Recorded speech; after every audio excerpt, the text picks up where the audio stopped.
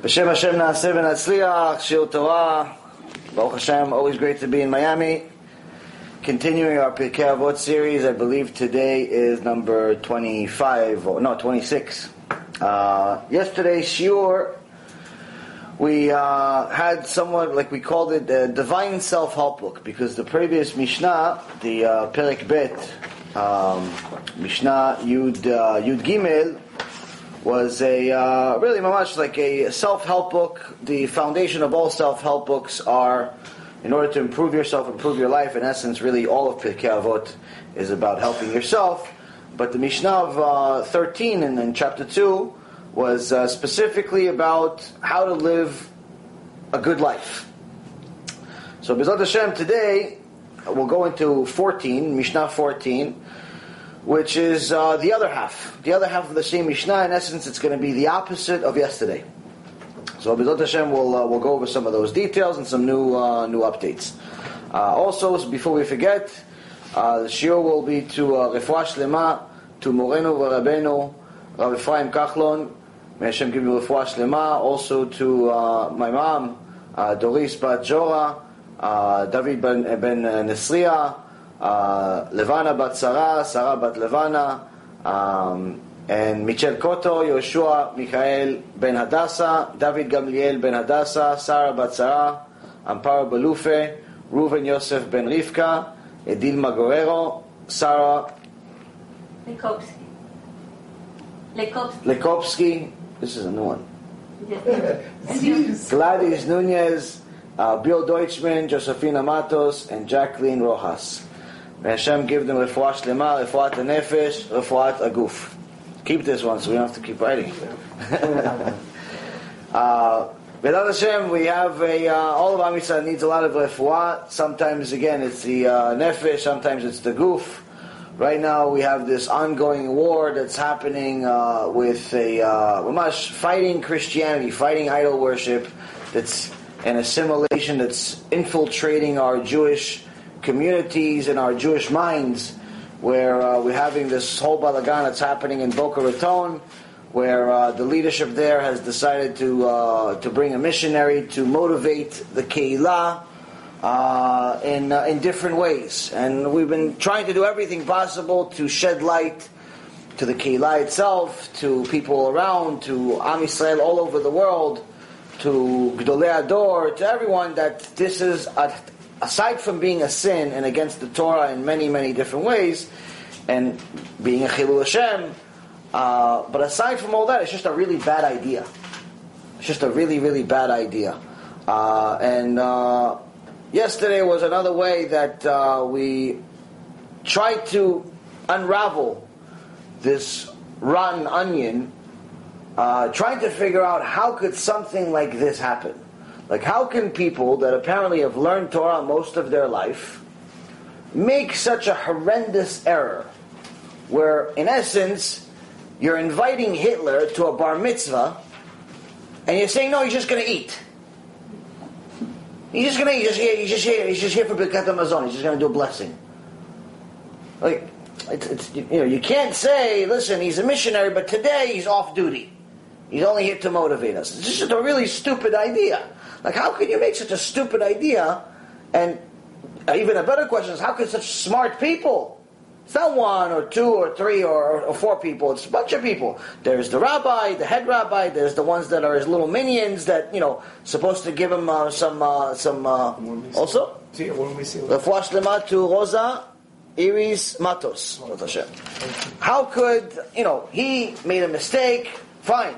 But he also has underlings. How could they make mistakes? And they have underlings. How could they make mistakes? And they're all married. Usually, you know the situation that you really, really are based on your mirror. But who's your mirror? Your spouse. Your spouse is your mirror, not the real mirror. And that's one of the things that people fail to understand, is that this is not just one part of the chain of command failing. This is multiple parts that are failing one after another, and it's very, very hard to understand is how can we make such a horrendous mistake. Now, I don't know, I'm no prophet or anything even close to that, but one thing I know is that apparently the one main thing we've failed at is that we failed at seeing the nolad, seeing the outcome of our actions. Time and time again throughout all of history, not just today, this is not the first time, and unfortunately probably not the last time, where we do things based on thinking, no, this is fine, it's no big deal. I'll just drive today on Shabbat, but next week I'm going to go back to being a Shomer Shabbat.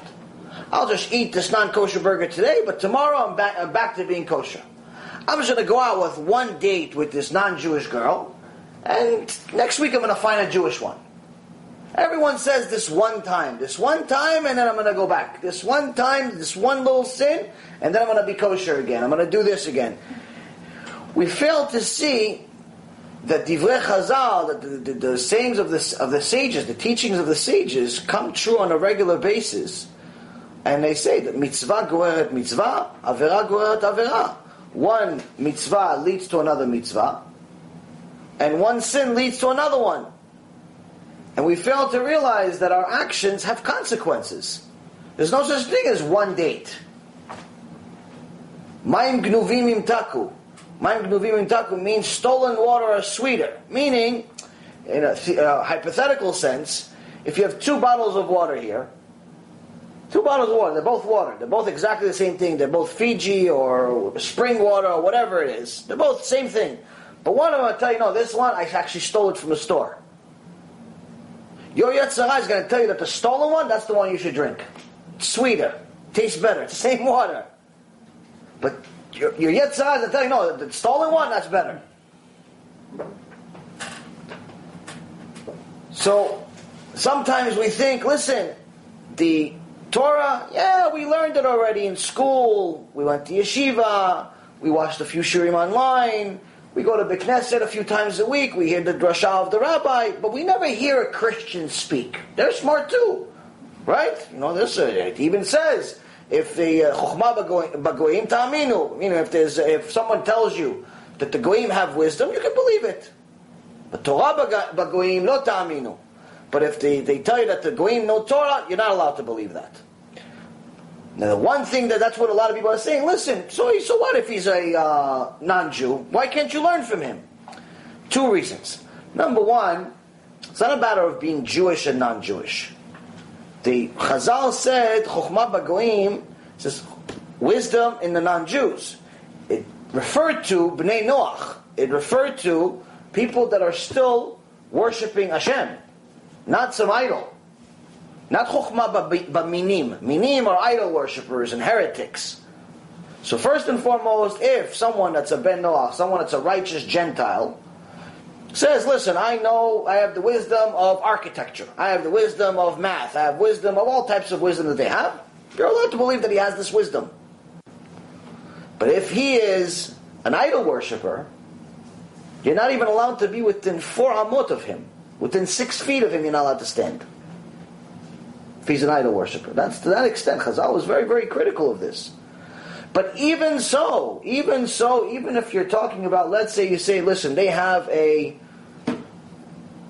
non-Jewish, a Gentile Einstein. There's plenty of non-Jewish geniuses. Chazal didn't say, Chokhmah b'goyim, go and learn. They said, if they say that this guy knows architecture, you can believe him. If they say this guy is a guru in whatever subject, you're allowed to believe that he has this wisdom. But it doesn't say, listen, go over there and go learn from him. It didn't say, listen, leave your rabbi, leave the shul, leave everything and go learn there. Or bring him, better yet, bring him to shul. No, I never said that. It says if they say that they have some type of wisdom, it's fine, as long as they don't tell you they know Torah, because Torah is only Am Yisrael you're allowed to learn. But even so, even if he's a genius, even if he's not an idol worshiper, even if he's a righteous Gentile, didn't say go out and chase him for his knowledge. So that's the one thing that we keep failing to understand. And the problem with this is that it seems like the chokhmah of the goyim, the wisdom of the goyim, it seems like it's more interesting. It seems like it's more taboo. Seems like it's, it's more exciting. I hear the rabbi all the time. Let me go hear some non-Jew teach. But the sad reality is that most of us fail to understand that anything that's any good in this world, whether it's all types of wisdom, all types of beauty, all types of everything that's any good in this world, must have a source in the Torah. Meaning you don't have to go out and look for it. It's here already. Just look for it in our books. Look for it from our teachers. When you want motivation, you want to learn about love, you want to learn about how to have a fulfilling life, you want to learn about happiness, you want to learn about connection to Hashem, you want to learn about business, you want to learn about law, whatever you want to learn, it's already in the Torah. You just have to know which book to look. And this is the reason why I say you're allowed to believe that the Goyim possess wisdom, but it didn't say go chase it and find out what they're saying. Just say, okay, if they say they have it, fine. If they happen to, you have a service they provide and you want to use them, you're allowed to use them as long as it's not a min. As long as it's not an idol worshiper or someone that goes against the Torah on a regular basis. And unfortunately, someone that's an idol worshiper is an enemy of Hashem. It's not my definition, it's the Torah definition. Now, this means that there are a lot of enemies of Hashem. Some of them are doing it electively, some are doing it not on purpose. Now, a person that was born Christian, his whole life was taught Christianity, it's the only thing he ever knew, and he thinks that Jesus is the Messiah, that's not necessarily a mean to the same extent as this Matthew Kelly Catholic missionary. Why? Because the poor little kid that grew up and became an adult only believing that there's some type of, that Jesus is a Messiah, he's obviously misled, he's obviously wrong, he's obviously completely off, but that's all he ever was taught, and he should believe he's a Messiah. Just, unfortunately, just like some Jews believe that their rabbi is a Messiah. Both are wrong. But he's not actively looking to go take Jews and bring them to idol worship. He's not saying that Jesus is God, even though technically his book says it. He's not going out there and trying to recruit other people that are going to be missionaries themselves and go recruit other people to idol worship. And that's the biggest problem of all. When someone is a missionary, there's no one worse than him. No one worse than him. And the reason why is because their number one target are not the Arabs. Even though there's 2 billion Arabs in the world, no one's trying to missionize Arabs. If you anybody noticed, there's really no recruit centers in Arab villages. Oh, let's try to recruit the Arabs and make them into Christians? No, it just doesn't happen. There are some Arabs that are Christians, but it's not because of missionaries. They're not going into China and actively missionizing, even though there's 1.5 billion to 2 billion people there. Where do they spend most of their resources? What's the number one biggest fish? The Jews. The Jews, that's it. It's the Jews. So, unless we look at the past, we're never going to be able to clearly see what the future is going to hold. Now, unfortunately, many of us, and I see this online, and I myself was foolish enough to celebrate this To'avat Hashem holiday that they had yesterday. To'avat Hashem means disgusting to Hashem, called Valentine's Day. Yesterday they had Valentine's Day. Many Jews believe, it's a holiday of love. Even in Israel, they promote that it's a holiday of love. And some people celebrate it. It's just an excuse to go buy chocolates and teddy bears and go have fun with your girlfriend, wife, or both. And people think it's a harmless holiday. What's the big deal? The only way we can realize what's the big deal is, number one, by looking at history. If you rewind approximately 700 years to 1349, you see that something horrendous happened during that time. Now, anti-Semitism was created in Parashat Shmot over 3,300 years ago, where Paro said, "Avanitchat malach." Well, let's fool them. Let's fool these Israelites before they fool us, before they overcome us and join one of our enemies. So anti-Semitism has already been around over 3,000 years. But 700 years ago, anti-Semitism took another turn once again, and because the Jews were not allowed to celebrate freely, learn freely, we're already living a secluded life, but to make our life even more miserable, they wouldn't even allow us to have normal jobs. The only job they allowed us to have throughout Europe was to be lenders, lend money. Bankers, in so many words. We were only allowed to lend money. Now, back then they thought that's like lending money. You don't actually do anything. You just lend money. It's like a crappy job. In reality, if you fast forward, you realize that's the best job in the world. You actually don't have to do much. You lend money, you get paid for extra of art. It's a good job. As a matter of fact, eventually you get to a point where your money works for you so much that you control the economy. You control the market. You control everything because everyone owes you money. This is also the reason why I always told my clients and anyone that ever asked, when people would be scared about the relationship between the United States and China ever breaking, where they were saying, listen, maybe the United States is not going to do trades anymore with China because they're stealing their brands, they're stealing their goods. There's hundreds of billions of dollars worth of copyrights and all types of patents that are stolen by the Chinese every single year. And we have to fight back, and now Trump is there, and Trump is like import-export practically now, especially with China. He's going to tax it, he's going to do this, he's going to do that. Let me fast forward really quick for everyone. It's all bogus. It's all nonsense. It will never happen. The relationship between America and China will always be. And the reason why is because China is the bank. China lent the United States an extraordinary amount of money. But it's not like if I ask you, listen, can you lend me $20 and I just take the $20 and, I could easily forget about it. And, and you'd ask me a few months later, I say, I don't remember. Do you have a shtar Scott? I don't remember that you gave me this $20. Difference is with China is they bought T-bills. They, in essence, have a control of a large part of the debt market for the United States. And even if they wanted to get out of it, they'd have to go into the open market. They can't just send an email to the United States and say, hey, cash this one out for me. They have to go into the open market, which means that as they start selling it, initially they sell the first few $1 billion, it doesn't really make a difference.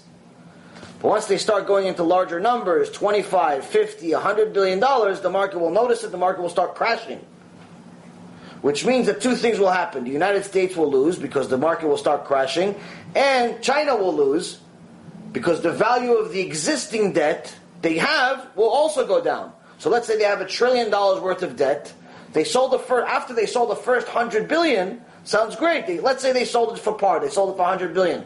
Problem is, by the time everyone finds out they sold $100 billion worth of debt, the remaining $900 billion will go down by 50%.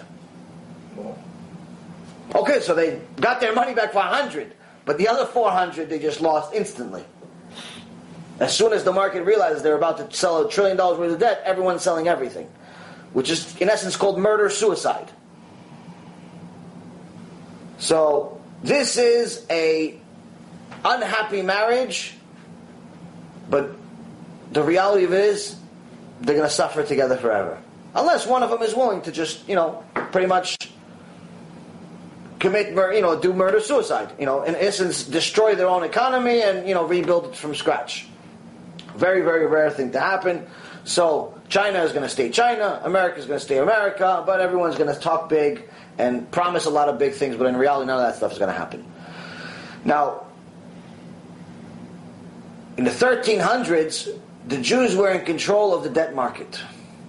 In different parts of Europe, and in a place called Strasbourg, the Goyim started realizing that these Jews that were supposed to be no ones, were supposed to be practically borderline slaves, actually have a hold of the market.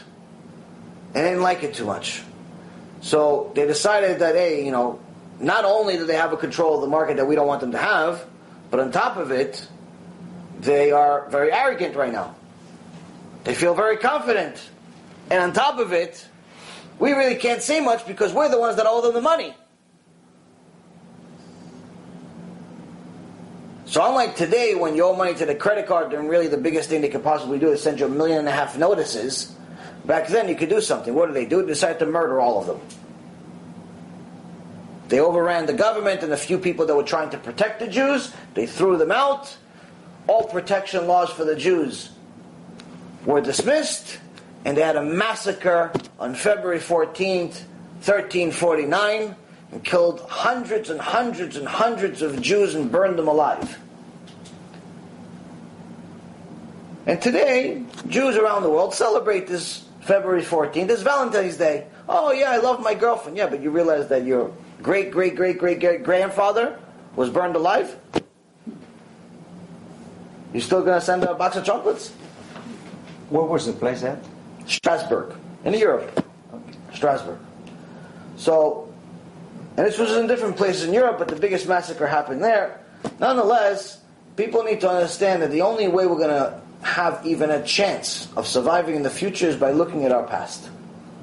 The only way we could survive anything that's happening right now in the times we live in, which we call the end of days, is by having some type of connection to our past. If we see the past, we saw that for the last 2,000 years, the Christians and Catholics chased Jews in every way, shape, or form. Whoever was not willing to convert to Christianity, most times they murdered them. Today, Baruch Hashem, we're not in that situation. No Christian or Catholic is openly murdering any Jews. That's good, Baruch Hashem, but unfortunately they're doing something worse. They're convincing many weak Jews, many naive Jews, to instead of just killing their body, which I'm not trying to discount, but it's still, according to our Torah, the body is not worth as much as the soul. It's much better to die as far as in flesh than to have a soul rot in hell forever. And that's actually what's happening, where many Jews are getting to a point where they're taking the offer from the Christians because of poverty, lack of emunah, and different reasons. And that's why the Christians spend hundreds and hundreds of millions of dollars in Israel and probably billions of dollars in the rest of the world, especially the United States, to do everything and anything possible to recruit Jews to join Christianity.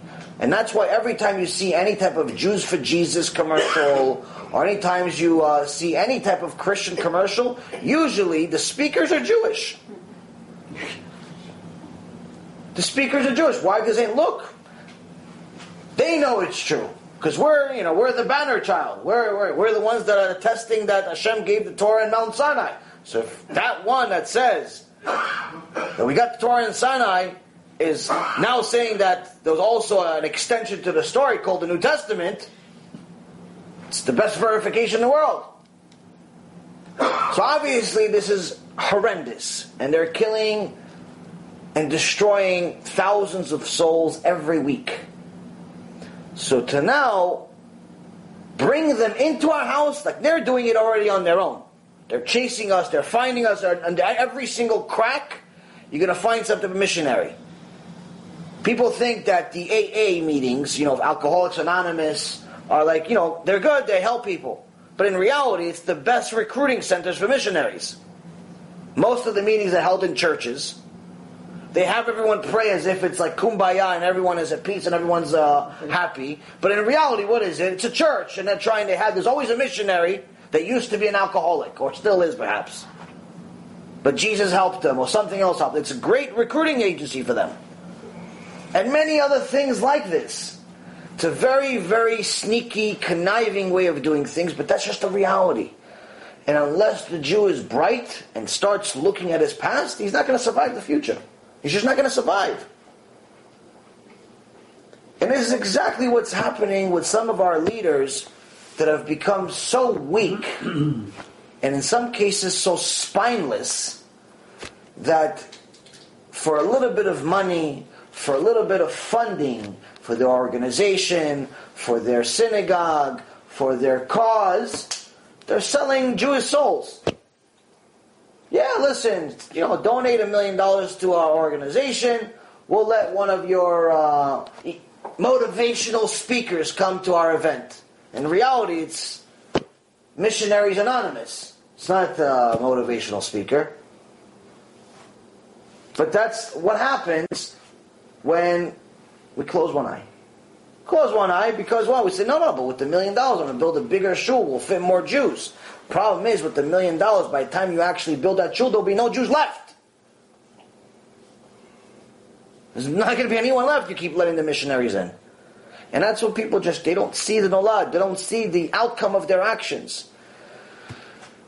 Foundational reason of all of it, lack of Yirat Shamayim. Lack of fear of Hashem, lack of real connection to Hashem, where you don't ask yourself, what does God think about this? You ask, what does my banker think about it? What does my neighbor think about it? What does my editor and publicist think about it? Is this going to sell books? Is this going to be marketable? Is this going to make me liked? And this is why sometimes you have people completely go off and write books like Kosher Jesus, like this Shmuli Boteach, Kofel, Rasha Merusha that he is. He calls himself a rabbi still this day. But the guy's a Kofel. Why? He made it seem as if it's okay to believe in J.C. Penney. Now, if a Christian wrote such a book, who cares? They wrote 1 million books already. No one ever pays attention to their books that has any chokhmah, any knowledge. Problem is, when a Jew writes it, it's the worst thing in the world. It's almost like they look at it, it's like Moses wrote it. Wow. That's the viewpoint. That's also why a Jew is always highlighted in the news anytime he does anything bad. It's true. Anytime he does anything bad, everyone highlights him. You have a few Christian people catch a big white shark. It's like, wow, let's put that on Discovery Channel.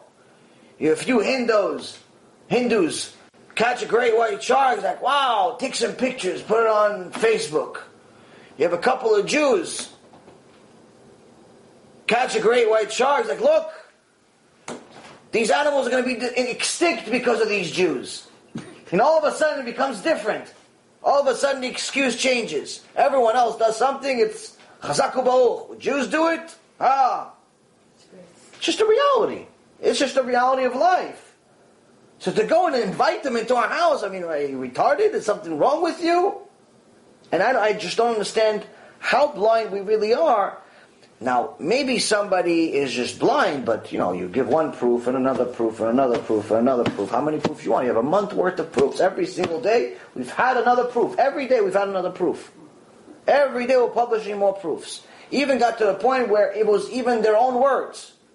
No one wants to listen so far. So, B'ezrat Hashem, we're going to continue doing as much as we possibly can. At some point, Hashem will just have to take over completely. Now he's making it seem like we're doing something. In reality, he's doing everything.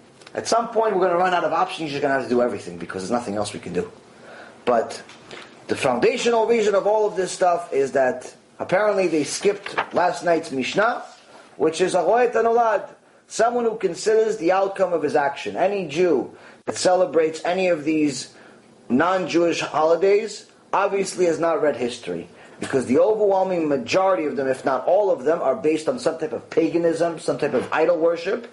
And usually, throughout history, those specific holidays, one of the ways they would celebrate them was not just by putting little, lights on the tree. They would put body parts on the tree.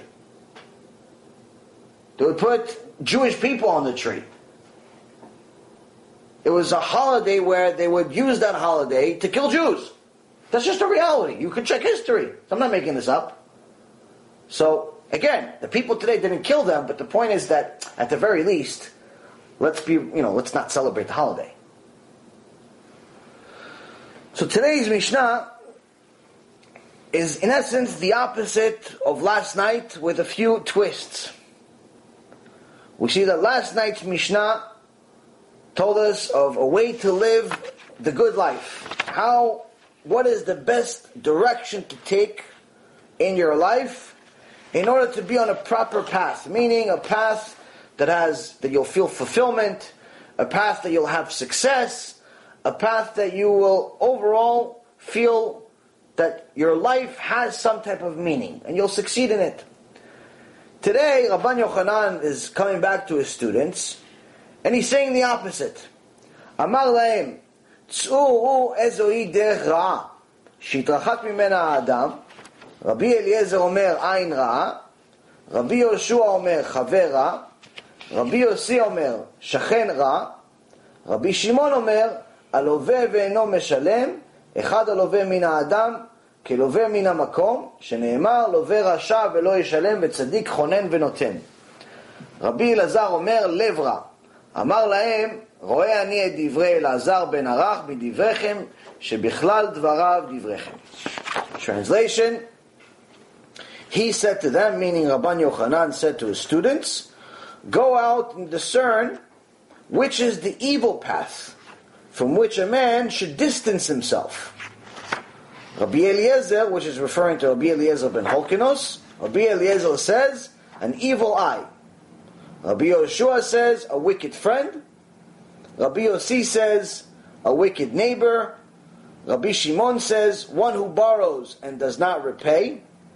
One who borrows from a man is like one who borrows from the omnipresent. As it says, the wicked one borrows and does not pay, while the righteous one is gracious and gives. Psalm 37:21. Rabbi Elazar says, a wicked heart. He, meaning Rabban Yochanan, said to them, I prefer the words of Elazar ben Arach to your words, for your words are included in his words. So as you'll notice from last night, whoever had a chance to watch last night's shiur, you'll see that in essence, almost everything is the opposite of yesterday. Yesterday, Rabban Yochanan asked the sages, go out there and tell us what is the best path to take in life. And Rabbi Eliezer said, the one major midah, the one major character trait that one could use as a foundation to build on is to have ayin tovah, to have a good eye, to look at everything in a positive way. You see your friend just won the lotto, be happy for him. Don't be jealous. You see your friend got a new job, be happy for him. You see your friend got married, be happy for him. Have a good eye. Today, Rabbi Eliezer says the opposite. What's a bad way? A bad eye. So we'll understand what that means in a moment. Rabbi Yoshua said, be a chaver tov, be a good friend, and have a good friend. Why? Because having a good friend is what's not good friend is going to give you a ride to the airport. Because Uber can do that also for $25. Doesn't make him your friend. What is it? Have a friend that's going to tell you the truth. He says, hey, listen, you know what? You're not being a good father. You know what? You're not being a good husband. You know what? You're not being an honest employee. You're not being a good boss. You're not being a good servant of Hashem. Driving on Shabbat, eating non-kosher, doing all these sins. You're going to tell you the truth. The strength of your relationship with your friends is based on how easily you could criticize each other without being offended. If you have to walk on eggshells every time with your friends and you're like scared to tell them the truth, you're scared to tell them, hey, listen, by the way, I saw that you yelled at all the employees about something they didn't even do, and you're scared to tell them about that, your friendship is really not that strong. If you're scared to tell your friend the truth, it's not really your friend, he's an acquaintance. Sure. He's an acquaintance. But everyone likes to call their, oh no, that's my best friend. Who, this guy? Yeah, I know him for 30 years, my best friend. Oh, so why don't you stop driving on Shabbat? No, I don't want to disturb him. It's not my business. What do you mean it's not your business? You said it's your best friend. Said it's your best friend, so at the very least you should tell him, listen, don't drive in Shabbat because eventually that car is going to lead you to Gehinnom. What kind of friend are you knowing that your friends are going to go to Gehinnom? You're not going to tell them anything? You're not a friend, you're an enemy. Friends like you, who needs enemies? So that's the thing. So Rabbi Yoshua said, be a good friend and find a good friend. Be the one that tells people the truth and find someone that's willing to tell you the truth. That's why many of the sages would actually even pay. They're like their number 2 person or a good friend of theirs, they'll actually pay them to tell them the truth. Because just in case they were uncomfortable to tell them the truth because maybe they were a student of theirs or maybe they were just a family friend or anything like that, he said, listen, now that I'm paying you, you have to do, because or else you'll be judged not only for not telling me the truth, you'll be judged for stealing. Because I'm paying you. I'm paying you for a service. I'm paying you to tell me the truth. So now you're not telling me the truth. If I'm making a sin, if I'm doing something against Hashem, now you're also stealing. Wow. And no one wants to be a thief. So Rabbi Yossi says, be a good neighbor. And have a good neighbor. Why a good neighbor? And a good neighbor is someone that's closer than even a friend. A friend is going to see you once in a while. A neighbor is going to see you pretty much on a regular basis because he lives next to you. So a neighbor is much more likely to influence you directly and indirectly. He could influence you directly where he could talk to you just like the friend, but he could do it indirectly because he's so close to you. You'll see how he acts all the time. You'll see how he handles his kids when they're yelling and screaming. You'll see how he handles his wife when she's really upset at him. You'll see how he handles his life when somebody just ran into his car. You'll see all that stuff. So if you see that as soon as someone smashed into his car while he was parked, he's acting normal. He's like, oh, listen, Baruch Hashem, what can we do? Hashem wanted me to have this kaparat avonot. So be it. Is the other driver okay? He's okay. It's an insurance company. He's going to pay for it, but everything's going to be fine. If another Jew sees that, he says, oh, okay, good. That's a good Jew to emulate. I want to be like him. He's okay. It's an insurance company. He's going to pay for it. It's going to be fine. So, live. Double.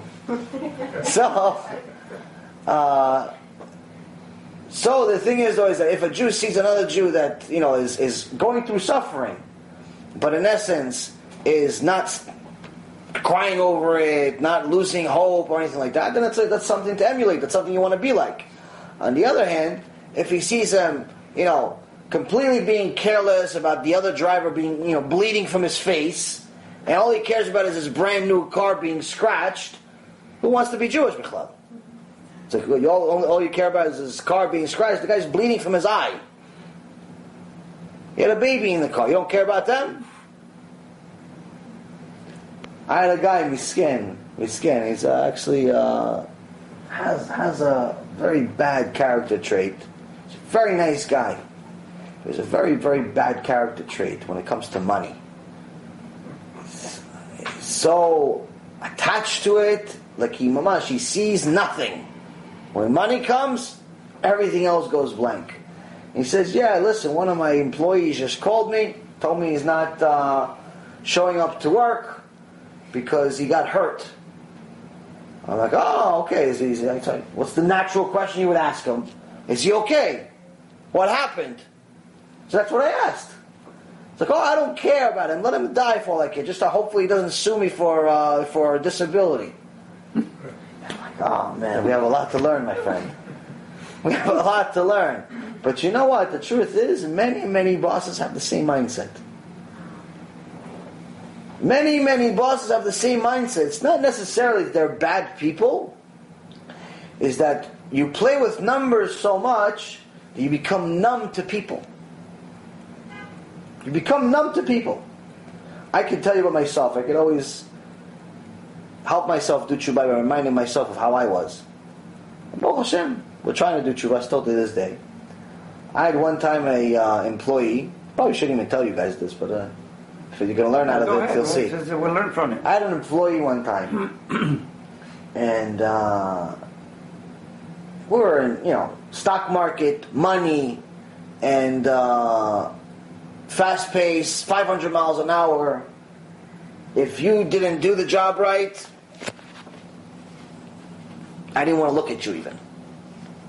And it was, if you were not the best, I just couldn't tolerate it. And your time off, your vacation, your personal life, all that stuff didn't really matter to me. All I cared about is being the best. And that's what I would tell my employees. If you're not going to be here, at least making $400,000 a year or more, you better, within 2 years of starting, you're better off choosing a new career. Go be a teacher, make $50,000 a year. It's not worth it. If you're not going to be a top guy where at the very least you'll make that much money, at least. I'm not talking about that shouldn't be your target. That should be like where you should be within a couple of years. If you're not there, pick a new career. It's not worth it. You have a much easier life being a teacher, being a bus driver. It's not worth the headache, the stress, and everything else. We were, athletes are top performers. They go through a lot of suffering to be top performers. The problem is when you're a top performer, or you try to be a top performer, it's very easy to lose grasp of reality.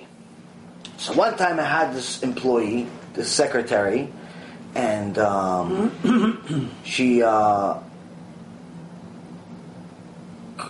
to my office and says, listen, I have to leave. I'm going to a funeral. And I said, what happened? And she said, my distant aunt that she pretty much never ever spoke to in her life died. And I'm going to, for respect, I'm going to go to the funeral. So my response, instead of saying I'm sorry or something, anything, or okay, good luck, I don't know, say nothing. It was better off to say nothing. What did I say? The idiot that I am, said, your aunt died, but why do I have to suffer? Meaning I'm not going to have an assistant today because your aunt died that you never spoke to? Because I completely lost grasp of reality, thinking that, okay, she died. Okay, so let's move on with life. Like I didn't really value anything else. And again, didn't necessarily make me a evil person. I mean, I was generous with people. I gave people tzedakah and all of those things. But the reality of it is that that's what we think makes us good. We think that if we give people stuff, that's what makes us good. And one of the chidushim that I learned recently is that, if you look at the book of Daniel, when Daniel came to Nebuchadnezzar Rasha, who killed millions and millions and millions of Jews, and destroyed the Beit HaMikdash, he asked him to translate his dream. And he translated his dream, and he told him eventually Hashem is going to punish you for everything you're doing. Yes, you're going to be the strongest leader ever until the Mashiach, according to your dream, but you also destroyed the Beit HaMikdash, and Hashem is going to punish you. But if you want to postpone the punishment, give tzedakah. Give tzedakah. It says, tzedakah tatzil mimavet. Your tzedakah will save you from death. Not that it will save you from death like you'll never die, or that you'll never get punished. It'll postpone it. It'll postpone your death. If you decree chas v'shalom to die early, this could postpone your death, give you an opportunity to do tshuva. So sometimes you think you're good because you give tzedakah. Sometimes you think you're good because you bought your wife a present. Sometimes you think you're good because you cooked for your husband. But in reality, that's just material. The most valuable things cost nothing. Sometimes the Beit Knesset doesn't really need your tzedakah. They need you to show up for minyan. They need you to support the rabbi when he's having a tough day. The wife doesn't care about the car you bought her. Why don't you buy flowers? It's much cheaper. Every Shabbat. Right, on Friday, bring her flowers, $9.99. Much more valuable than any car you could ever buy her. She could still drive the 1989 Buick, but with the $9.99 flowers, she'll be much happier. Your husband? Yes, it's great. You made him a nice meal, but if you're crying over it for the next 3 days because your hands don't work anymore because of how much you slaved over the food, it's not worth it. Go $15, buy a kosher meal, it's finished. Just be normal. Don't kill yourself over making him food and complain about it on top of it too. He doesn't want to come home and say, oh yeah, I cooked for you, but the attitude is Tisha B'Av. I bought the food, 15 minutes, I bought it, but I'm happy when you got home. So that's the thing. So that's when you lose grasp of reality, when you're so focused on certain things, it can get really far, and you can get as far as I did, where I literally completely was, Hashem forgive me, I was completely unconcerned about somebody just died. Now I know this woman didn't actually matter to her, she didn't even know her. So it's not like she was crying or anything, it wasn't like obvious that this bothered her at all. But it bothered me later on when I started realizing, did I just really say that? You question yourself once in a while. But that's when you start realizing how disconnected you are from reality. So, when you have a Chaver Tov, listens to this, he's going to tell you, listen, buddy, should have at the least said, I'm sorry. Yeah. Or just don't say anything at all. Don't say what you just said. If you have a Shachen Tov, you'd see how he reacts when something like that happens. After that, last night's Mishnah said, Aroet Hanolad, means that someone who sees the outcome of an action. If I was able to see the outcome of my action, I would have realized that shortly later she would quit the job. But the point is that it's anyone that is able to use foresight, they'll be much more successful in life, both in business, spiritually, and everything else. And that's also one of the things we're failing at today, where we are so assimilated, so far from foundational Torah, that we don't want what we have, we want what everyone else has. Not realizing that the outcome of that is more assimilation, more secularization, and more bad. If you look at history, the only times Am Yisrael was doing good is when we were close to Hashem. Every time we went against them, we lost. Anytime you pick, whether it's during the desert, or it's during the Beit HaMikdash, or it's during the second Beit HaMikdash, or throughout the last couple of thousand years. But unfortunately, for us to get close to Hashem, Hashem had to punish us first. So events like this, with what's happening with Boca Raton, this is the type of stuff that happens right before Hashem says, okay, you crossed the line. When the Rasha Mendelssohn, a few hundred years ago, decided to publicly announce that everyone should be a Jew at home and a person outside, and we should start sending our kids to secular universities. Instead of sending them to yeshivas and kollels and bet midrash, we should send them to universities to be like the goyim. Now he thought, innocently, that this is the right way to be. We're going to be like the goyim, we're going to have peace. They're not going to see us as so different from them anymore. Our kids will be smarter, they'll have more career choices. We'll go to university of here and university of there, and the kid's going to be a doctor, and another one's going to be a lawyer, and another one's going to be an accountant, and another one's going to be a sports agent, and a PR, and it's going to be good. What happened? All of his kids converted to Christianity. 10 kids, every single one of them converted to Christianity. And on top of it, the Reform movement began. From what? From someone just being blind to an outcome of their actions. By wanting to be like the Goyim momentarily. One lifetime. One generation. We're not talking about like this happened over 500 generations and slowly but surely we died. No, this is one decision. One guy said something, everyone listened, and lo and behold, we have Jews giving bar mitzvahs to dogs. Oof. We have Jews that say, you know what, male and male, they could be husband and wife, even though it's against the Torah. Woman and woman, they could be husband and wife, even though it's against the Torah.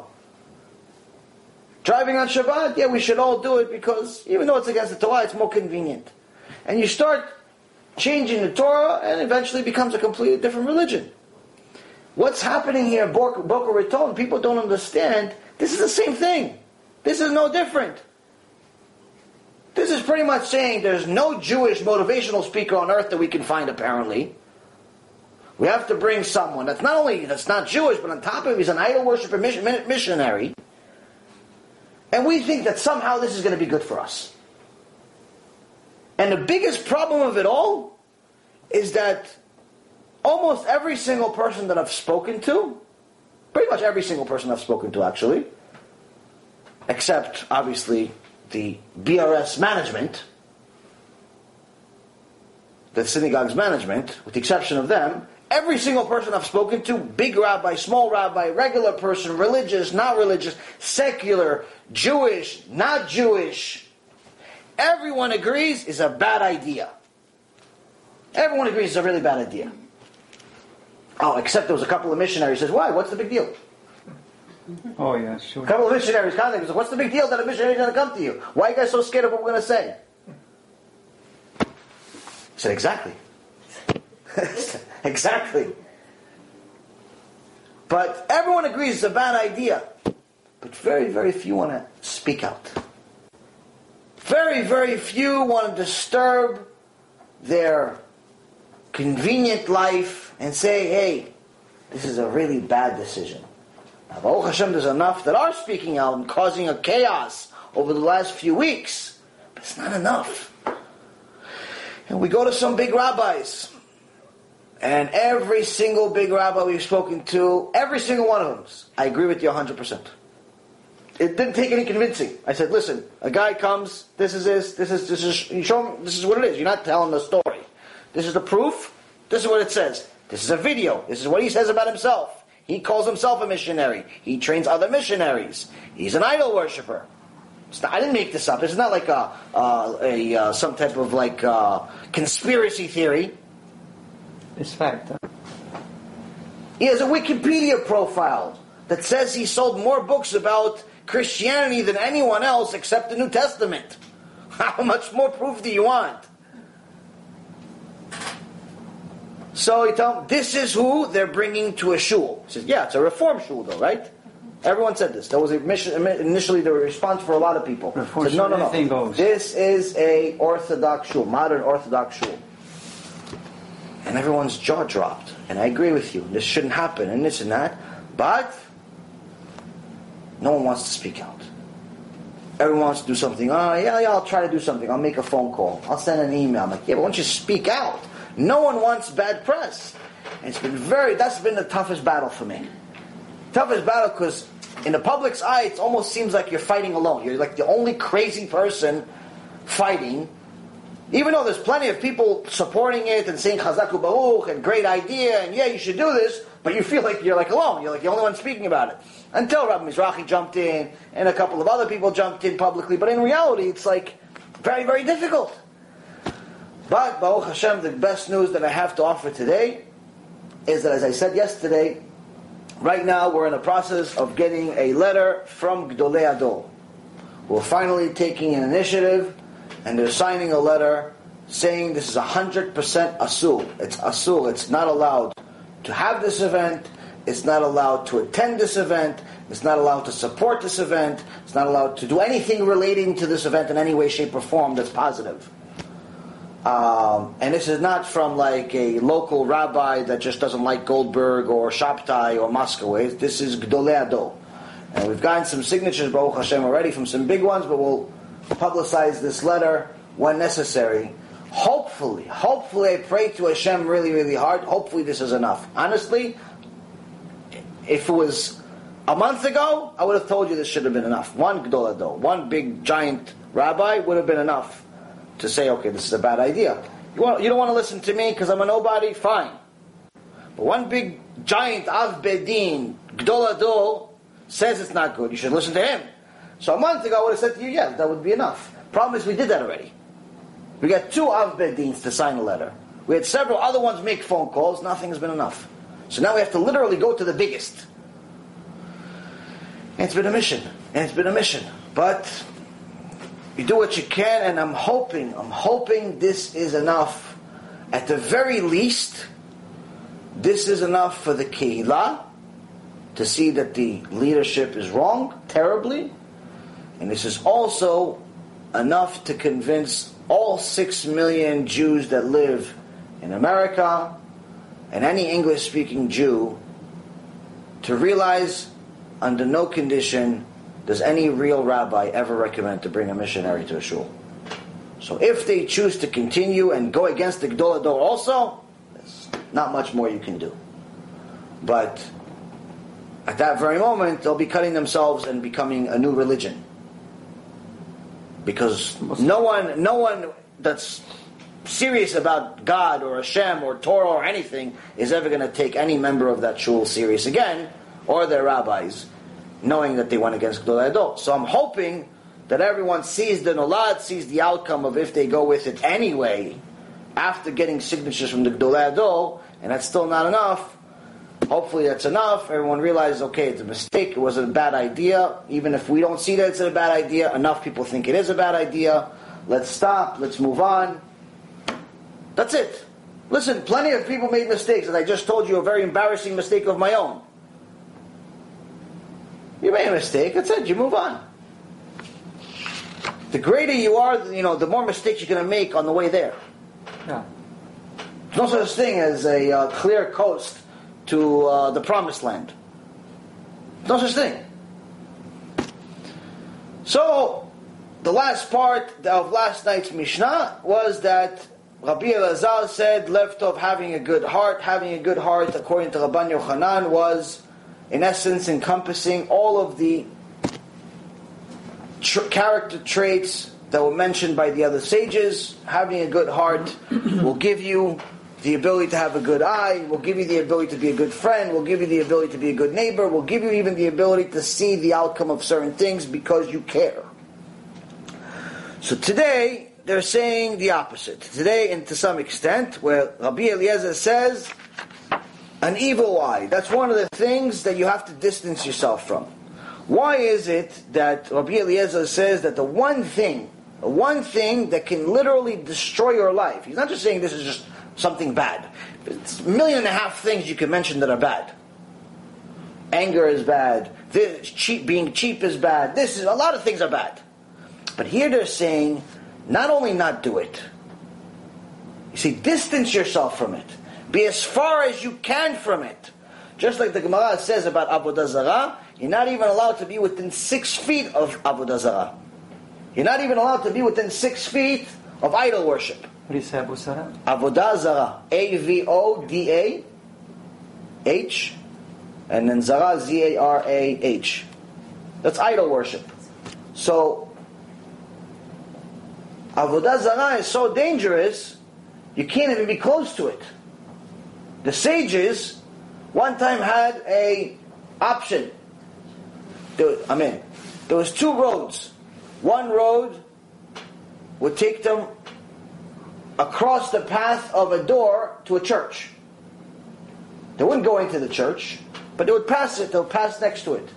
The other path, making a left, would take them and they would cross the opening of a brothel, prostitution house. So one of the sages said, listen, let's just go next to the house of idol worship, because the sages already prayed for idol worship to not be something that's our desire. At least we won't be caught by any of these prostitutes and make a huge sin, wasting seed, being with a immodest woman, a prostitute, and so on. There's an endless amount of sins. So it's logical. You just pass by the church, don't pay attention, don't look that there's a cross over there. Just pass, go, get to where you need to be. Sage said, no. It's better to go and take the chance of passing by the prostitution house instead of passing by the church. That's how bad idol worship is. Wow. That's how far you have to distance yourself from it. So now Rabbi Eliezer ben Orkanos is telling us, these are things you have to distance yourself from. These are certain character traits that you not only can't do. It's not just about not doing it. Of course you don't have to do it. You don't need Chazal to tell you not to do it. He's saying this is something you have to stay as far away as possible from, because if you have it, it'll destroy your life. What did he choose? Bad eye. Bad eye, evil eye. Why evil eye? It's the opposite of what he said before. Having a good eye will give you a good foundation for a good life. But he says the opposite. A bad eye, an evil eye, will make your life miserable. We covered this a little bit last night. One of the foundational things that cause 99% of death, according to Chazal, is evil eye. So 99% of people die from evil eye. 1% just run out of time. They lived 120 years. They lived, the sin of the tree of knowledge. They die because of that. Eventually, everybody has to die. But in reality, 99% of people die prematurely because of evil eye. Someone said, "Oh, what a beautiful new car he has." He's complimenting him. In reality, he doesn't want to compliment him. But he says, "Oh, what a beautiful car he has." The guy gets into an accident.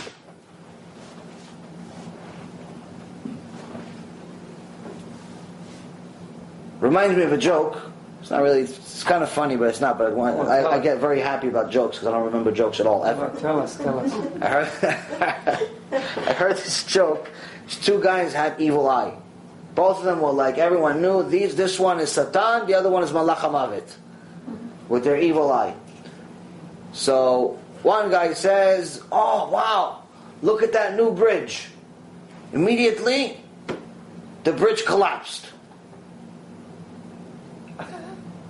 The other one says, "Wow, what an amazing eye you have." Meaning amazing evil eye he has. Poof, his eye blew up. Strange humor, Israeli humor. But nonetheless, at least it's a joke. I added to the list of 5 jokes that I have, I think. But anyway, evil eye. Why is evil eye so bad?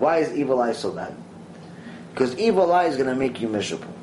Evil eye is going to make you constantly spend time looking at other people's Facebook profiles, thinking they're living a life that you want.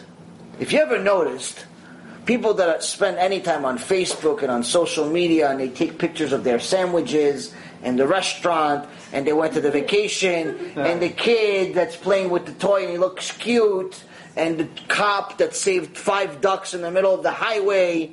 Everybody publicizes like the nicest parts of their life, so everyone looks at their Facebook profiles like, wow, what a lucky guy. What a lucky guy. He has a wife, he has kids. They don't show you the guy just got arrested for drunk driving. They don't show you that picture on Facebook. No. They don't show you the picture that his wife just threw a pan at him because he didn't show up for 2 days. They don't show you that picture. They don't show you that he doesn't know how he's going to pay his bills because he just saw that his bank account has deficit balance. They don't show you that picture. They show you life is grand. Life is grand. And if anyone ever sends, puts a bad picture, like a woman says, "Oh, I'm so depressed," everyone unfriends her. No one wants to be friends with a miserable person. No. Or people try to make themselves feel good and say, "Oh, I'm sorry," and then pretty much unfriend her after that. Don't pay attention. Because you just want to see fake life. So first and foremost, when you have a bad eye, number one, you're always going to look at other people's life thinking that their life is better than yours. In reality, it's all fake. Everyone has their trials, their tribulations, their difficulties, their ups, their downs. And looking at other people's life is definitely not going to make your life any better. It's not. In fact, it's guaranteed to make your life worse. Because what they're showing you is not reality. So people that watch shows where people are, driving fancy cars and living in fancy houses, and the wife is always beautiful, and the husband is always handsome, and the kids are always top students, and they don't even have to try. Apparently no kid in history has ever studied on television. They always know everything, and they're always honor roll, and they're always rich, and no one has any problems ever, except a boyfriend problem or a girlfriend problem once in a while that they cry over for 5 minutes. Everyone's life is so grand. Everyone that watches these shows is guaranteed to have a miserable life. Because what you're watching is a warped version of reality. It's not real. It's just not real. So, but by constantly watching it, you're going to make yourself believe that it's possible. It's possible for everything to be perfect. And this is the reason why people spend pretty much their entire year savings. They work the entire year like dogs, night and day, no family, no kids, no Torah, no life, no nothing, for one vacation to Cancun or Australia or China or wherever they're going to go with the family. With the family. What's the best part of the trip? Coming home. The best part of the trip is coming home. Yeah, okay, it was fun to go on the slip and slide and there was water splashing, yeah, but they didn't show you the picture of how much of a nightmare it was to get to the park and stand online for 3 hours. Yeah. It's great to see Mickey Mouse with the kids like 6 years later. Oh, look at little Stephanie with Mickey Mouse. But they don't tell you that, she broke her finger 5 minutes later. Because she slipped and fell. They don't show you that part of the picture. It's not real. It's like a fake part of life. But all you're doing it for the pictures. Why? Because you need to put something on Facebook. And you need the world to think that you have a great life. So on one end, you're living a fake life because you're looking at everybody else's life. 2, you're obviously not managing your life in an appropriate way. Your entire work and life is just for this one big trip or 2 big trips a year, which are never going to be enough. You're pretty much your entire year working for 1 week. And 3, the worst part of all, when you show everyone only good, you're opening double wide doors for evil eye. Everyone's going to look at you and say, oh, look how lucky he is. He has a brand new car, a brand new this, and a brand new that, and a brand new this. And Hashem Elachem, how much disaster that brings into your life. This is why, in general, the most important thing anyone needs to understand in life is to be private. Don't spread your business to the world. Whether you're successful or not successful, be low-key. Be low-key. You made money, keep it to yourself. You don't have to tell the world you made money. I'm not saying that you're not allowed to enjoy your money, you can build a house and all of that stuff, but don't get to a point where, there's TV shows calling you, asking you how much money you spent on the house. Be modest. You don't need to have a $300,000 car in a parking lot. It could be $50,000 and still nice. Modesty is very, very important. But also, if you're going to have kids, making them think that a $150,000 car is supposed to be a car for an 18-year-old, that's a warped version of reality. The kid's going to grow up to be a loser. Because unless he is going to somehow achieve his own success, he's going to be very, very miserable because no one wants to live in their father or mother's shadow. So again, this warped version of reality breeds more and more negativity, more and more bad things, and this is why we have some of the highest suicide rates you would think would come from the poor. But if you actually look at the suicide rate in America, it's approximately 4%. 4% of Americans commit suicide. Interestingly enough, the suicide rate in third world countries is not even close. It's like 95% less. You would think the poor would be much more likely to commit suicide. But it's the opposite. Suicide is something only the rich do, for the most part. Because we're constantly looking at everybody else's life, and we realize that what we have is never enough. It'll never will be enough. Even if you're on Forbes 500 list, you're always going to look at who's 499. And if you're 499, who's 498? And if you're number 3, who's number 2? You're never going to be happy with what you have. So, in essence, having this evil eye works both ways. One is looking at things in a negative way. 2, not being happy with what you have. And 3, which is one of the worst of all, is that you're showing people a fake reality of your own life which welcomes the evil eye. Next thing after that is Rabbi Yoshua. Rabbi Yoshua says, Chavera.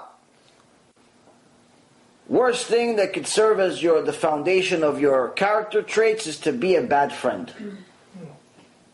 To be a bad friend. Now we already talked about how being a good friend means not to give somebody a ride to the airport, not to give somebody a $20 loan. That's all nice, that's fine, and maybe you'll get a mitzvah for it, but in reality, that does not make you a good friend.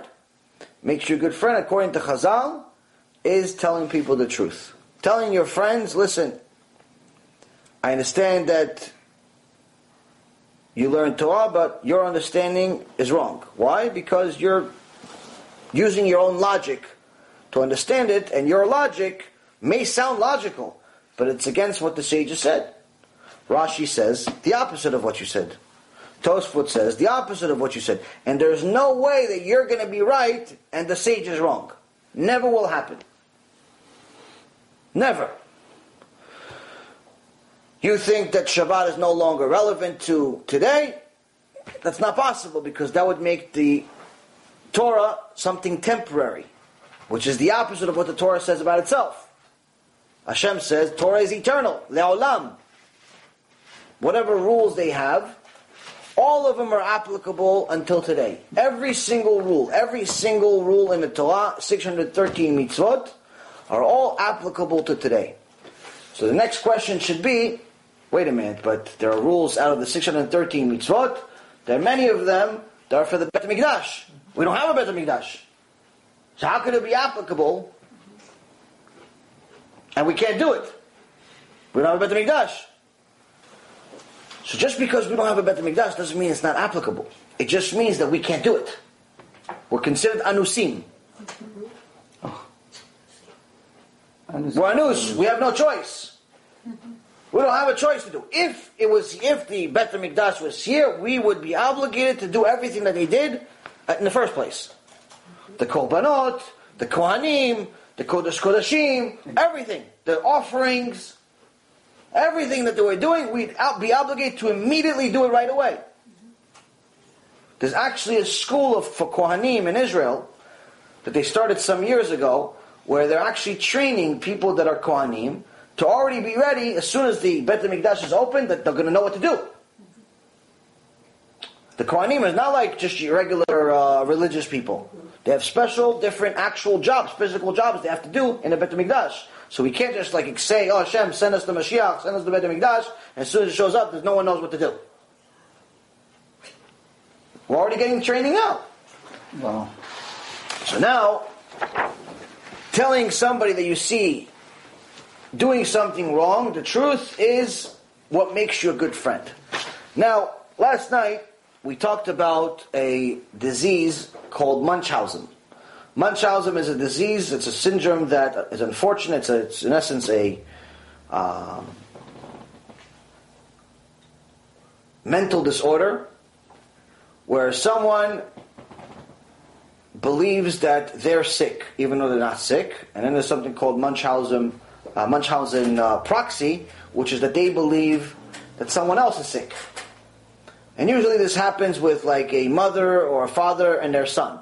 So the mom thinks and makes the kid believe that the kid is sick.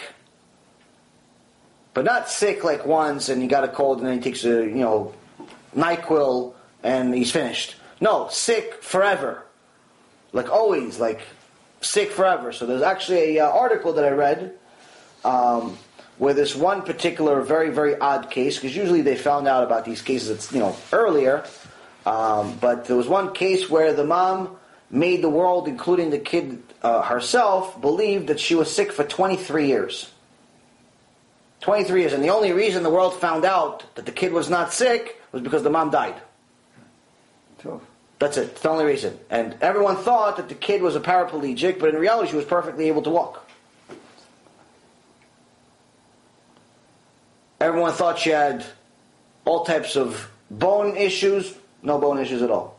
Everyone thought that she had hearing problems, no hearing problems at all. This mom had a mental disorder where she believed that the kid was sick, and she, in essence, with all the medicine and all the treatment that she would, in essence, convince the doctors to give the kid, she made the kid sick, but the kid wasn't really sick. And eventually, when the kid stopped taking, when it now became an adult, stopped taking the medicine, little by little, she got back to normal, and she lived a normal life. Or at least as normal as you can be when under the circumstance. So, in today's world, we have the same disease in Judaism. We actually have the same disease everywhere. It's called political correctness. When you're politically correct, why are you politically correct? Because you think that everyone is sick. You think that no one else can handle the truth. So you start removing certain words from the English or Hebrew or any other language because they're no longer appropriate. So for example, one of the clips we cut out of last week's lecture, I was very passionate and I was talking about something, and long story short, I was talking about this whole idol worshipping situation that's going on with the bringing a missionary. And at some point I used the word retarded. Now, retarded can mean several different things. It can mean that you're late. It can mean that obviously someone has a mental deficiency. It could just mean that you're behind. But that entire clip was like 10 minutes. 10 minutes. 11 minutes. There's a lot of words in 10 or 11 minutes. A lot. We actually did somebody wants to write a book about my life story, and I told them I want to write my own book one day, but it's just because I like writing, but it just takes a lot of time. So he said, well, if we just write the text to your personal story that you said in the lecture, well, start that as a foundation. See, maybe it's going to be, it'll help you start it and everything. So I said, okay, fine, no problem, go ahead and do it. And to both of our surprise, the lecture was 2.5 hours. You would think, okay, 2.5 hours, I don't know, you spoke 5,000 words, 10,000 words maybe. I think it was 40,000 words or something insane like that, which was like 35% of a book in one lecture. It was amazing. So, needless to say, 11 minutes is a lot. You could say a lot of words in 11 minutes. Especially if you have a little bit of a New Yorker and you're an Israeli at the same time, you speak even faster. So, out of this entire 10 minutes, this one guy that's looking for me, doesn't like me anyway, he's on the BRS team, he says, you use very foul language, or very offensive language. And I said, what's offensive? You use the word retard. Now, anyone that listens to what I'm saying sees that, first of all, I'm not using it to make fun of anyone that's mentally deficient, chas v'shalom, or anything like that. But we're so politically correct that we're looking, oh no, you're using different grammar, different words, different this. Why? Because we have been trained to think that everyone is incapable, everyone is not able, everyone is just deficient, everyone's sick. So you can't use real language with them, you can't talk to them straight up. You have to go through the corner, go behind, don't say to them, send them a text. Oh no, text is too abrupt. Send them an email. No, but make sure, don't use caps. If once in a while you forget the cap button on and you start typing. And by the time you realize that everything is caps, you already typed the paragraph. You don't want to retype the whole thing. So you just press send. So in this world, why are you yelling at me? Who's yelling? I just use caps, buddy. Relax. I'm not yelling at you. But that's the mentality we have. And it's all bad training. And the same thing is infested Judaism, where for whatever reason or another, somehow, ocheach tochiach et amitecha, which is the mitzvah of rebuking your brother, rebuking your sister, rebuking your nation for doing something that's against God. In essence, doing something against themselves. They're drinking poison. You're telling them, hey, don't drink poison. You're driving on Shabbat. Don't drive on Shabbat. Why? Because then when you show up to Olam Haba, it's going to be a nuclear war site. You're not going to have a good Olam Haba. It's going to be a really, really bad one.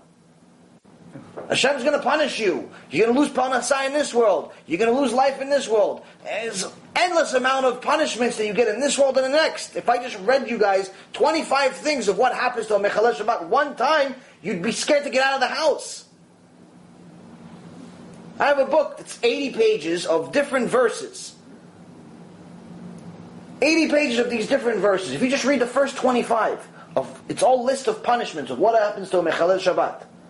If you just read the first 25, you'd be scared to get out of the house. Forget about driving on Shabbat. Scared to move. Of all the things that happens to a Mechalel Shabbat. So when he tells somebody, hey listen, stop driving on Shabbat, stop playing with your phone on Shabbat, stop watching TV on Shabbat, stop going against Hashem. And listen, you tell the guy, hey, that button, that's a nuclear weapon. And it's not going there, it's going to you. You're blowing yourself up. That's what ocheach tochiach is. That's what rebuking your brother is. It means that you're going to give him constructive criticism to help him. Which is allowed, of course. Which is not only, it's a mitzvah, it's an obligation. Yeah. But for whatever reason or another, we've become so politically correct and so poisoned from these rabbis that have Munchausen Proxy. They believe that all of us are sick and we can't handle it, and therefore we're not allowed to rebuke each other. And this is one of the reasons, not the only reason, but one of the major reasons of why people can live a life where they go to Beit Knesset for 25 years and still drive on Shabbat. 25 years they're driving to Beit Knesset. 25 years they're still a Mechalel Shabbat. 25 years they're still eat non-kosher. They eat kosher at home, so they think they're okay. But outside the house, no kosher. But they think it's okay. As long as my house is kosher, it's great. As long as my sukkah is the biggest on the block, I'm a tzaddik. As long as I donate money to the Beit Knesset and you put my name on some, list to tell the world that I donated $5,000 or $10,000 or $100,000 or $1 million, I feel great. Yeah, but what about the fact that you're considered an enemy of Hashem because of your behavior? Oh, no, don't tell him that. He can't handle that. He's in a weak generation. So, ocheach tochiach became a curse. And one of the things that is the biggest and most misleading part of this entire equation is the false understanding of what we have today about Chassidut. People think that Chassidut means people that are always happy and only talk about positive things. So there's a few different types of Chassidut, but the two most popular ones today are Chabad and Breslov. Obviously there are others, also great, also big, and so on. But the ones that are most popular, at least amongst the secular world, are Chabad and Breslov. And people see different versions of them.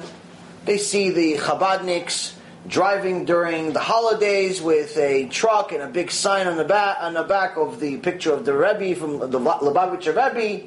Some even write Mashiach on it. Some say king. Some say this. Some say that, which is a problem of its own. But they're celebrating. They invite everyone over for every Shabbat. Eat chulent, eat this, eat that. Every Hanukkah party is a blast. Every Purim is even a bigger blast. Similar with Breslov, you have some people that, drive around the countries, especially in Israel, in vans with, club music on, breakdancing in the middle of the street. In essence, telling people that this is happiness. One of the Gdolei Hador calls those versions, a real Breslover, calls those Breslovers the lost tribes of India that are somehow found themselves in Israel. This is not Breslov going around in vans and breakdancing. Learning Torah, that's Breslov. Having Yirat Shamayim, working on your brit, working on your mitzvot, working on your closeness to Hashem, that's the Chassidut. But for whatever reason or another, there's enough misunderstanding where when you start telling people, hey, listen, you have to change, you have to improve. Like, no. That's not the type of teaching that I'm looking for. I'm looking for teaching that's always positive. So I'm going to go to Chabad. I'm going to go to Breslov because they're always positive. Rabbi Nachman said, be happy. Lubavitcher Rebbe says, be happy. So I'm going to go there because they always talk about happiness. If anyone ever actually spent any time whatsoever reading their books, it's not quite that. It's not quite that. There's a couple of very interesting chidushim. So, first one, we mentioned last night, but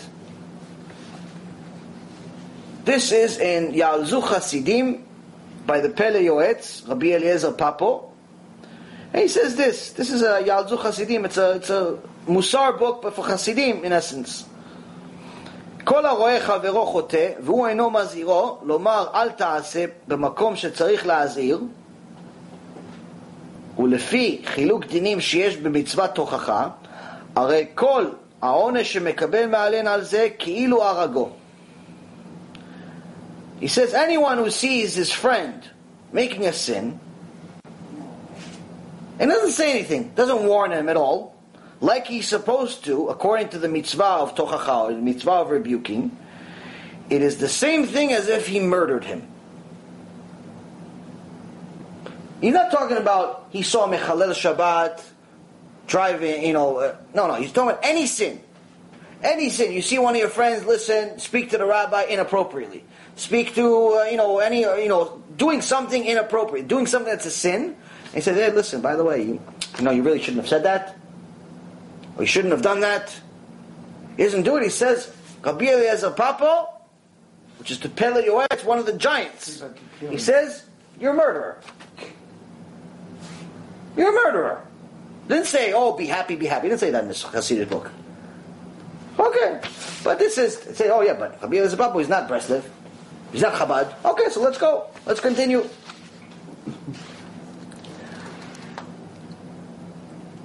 In Lekutei Maharan, Chelek Aleph, Perek Nunvav, Ot Gimel, of the Rabbi Nachman from Breslov. So this is, in essence, the foundation of Breslov. It talks about שהרבנות מקברת את בעליה, אבל אם מוכיח את החוטאים ניצל מזה. So it talks about how the Rabbanut, the rabbis, being a rabbi, in essence, the position of being a rabbi, he's burying himself by being a rabbi. This job, the ultimate outcome of his job, he's in essence killing himself doing it. Why? Because he doesn't rebuke. But if he rebukes the sinners, he saved himself at least.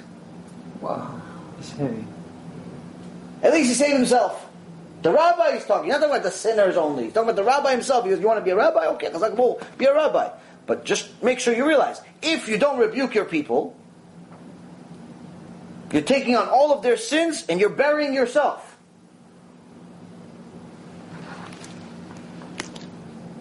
ואם הוא מזהיר ומוכיח אותם, אז זה הוא עושה את שלו, הוא מציל את נפשו, כמו שנאמר בספר יחזקאל, ג' צופה נתתיך לבית ישראל. ואתה כי הזהרת רשע ולא שב מרשעו. הוא בעוונו ימות, ואתה את נפשך הצלת. It says, if at least he warns them and rebukes them, at least he does his part. At least he does his job. He fulfilled your job. You told him don't be Mechal Shabbat. You told him don't eat taref. You told him don't go with Eshet Ish. You told him don't do all these things. You warned them what's going to happen. You told them it's Gan Eden. You told them there's Gehenom. You told them, you did your part. You did your part. What happens when you did your part? Umatzilet nafsho. You saved your soul. Not that you saved. You told him. He didn't say by you telling him you saved his soul. No, because maybe he's not going to listen to you. But you saved yours. But at least you saved yours. Why? Because if you didn't, you take on a sin. He goes with a married woman. In Shamayim, you're going with a married woman. He's a Mechalel Shabbat. In Shamayim, you're Mechalel Shabbat. This is to the rabbi. This is to the rabbi.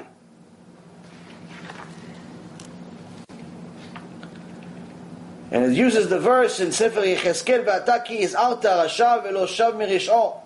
And you warned the rasha, warned the wicked person, and he did not do tshuva. U be'avono yamut v'ata et nafshecha itzalta. Him, he's going to die because of his sin. He's going to die being a sinner. But you at least saved your soul. The source, Sefer Yecheskel, Ezekiel, chapter 3. Where is that? Ezekiel chapter 3. And the source, this is all written in Likutei Maharan, Rabbi Nachman from Breslev. Likutei Maharan, chapter Aleph, chapter 1, section Nun Vav, which is 56, paragraph 3. Aval, eno moz'ir u'mochiach otam, az ze ha'onesh alav. But if he doesn't warn or rebuke them, the entire sin is on him. כמו שכתוב שם, ועל כן הרבנות מקברת את בעליה. He says, just like it's written, the Rabbanut, having the rabbinical position, buries its owners, buries the rabbis. Why? Because they didn't rebuke. This is Rabbi Nachman from Breslev. Wow. He didn't talk about, hey, go, don't rebuke, don't. Where does it say that? Which part of the book does it say that? And it continues. You continue reading his work. It doesn't say anything about this stuff that people think. It's not happy, go happy. No, not exactly. Not exactly. Now, one of the other things that we have a confusion about is that we think that as long as we do like this one thing, everything's okay. But if you look at the Vilna Gaon, he says that if you lived in this world and you didn't fix your midot, what'd you live for? Meaning there's no way that you have fulfilled your mission in life without correcting your bad traits. There's no way. So, what'd you waste your life? You lived 80 years, 100 years, 120 years, you still died an angry person? You still died a cheap person? You still died a liar? What'd you live for? You wasted your life. That's the Vilna Gaon. Rabbi Nachman from Breslev doesn't say anything different. But he says something very, very relevant to today. You have many people that do these one-off things where they won't really be religious the whole year, but they'll definitely come to Beit Knesset and pray non-stop on Yom Kippur. And sometimes they're even going to wear white because they heard that it's a sgula for something. It's always a full house on Yom Kippur. Right. So now, you have some people say, listen, I'm not necessarily going to actually read all of these books, but what I'll do is I'll fast. I'll fast once a year extra, twice a year, 3 times a year, once a month even. I'll go to a mikveh. Some people want to go to a mikveh a few times a week, every day, whatever. So they'll do one-off items. But the foundational mitzvah of learning and fulfilling the Torah, not so much. So Rabbi Nachman from Breslev says this, Likutei Maharan, Chelek Aleph, Perek Yud, Ot Dalet. It's a first part, chapter 10, I guess paragraph 4. And he says this, שאותם שמתגאים על עצומות שצמים ולא שמרו את תאוותם דומים לשק עם חורים. לא שברו, ולא שברו את תאוותם דומים לשק עם חורים.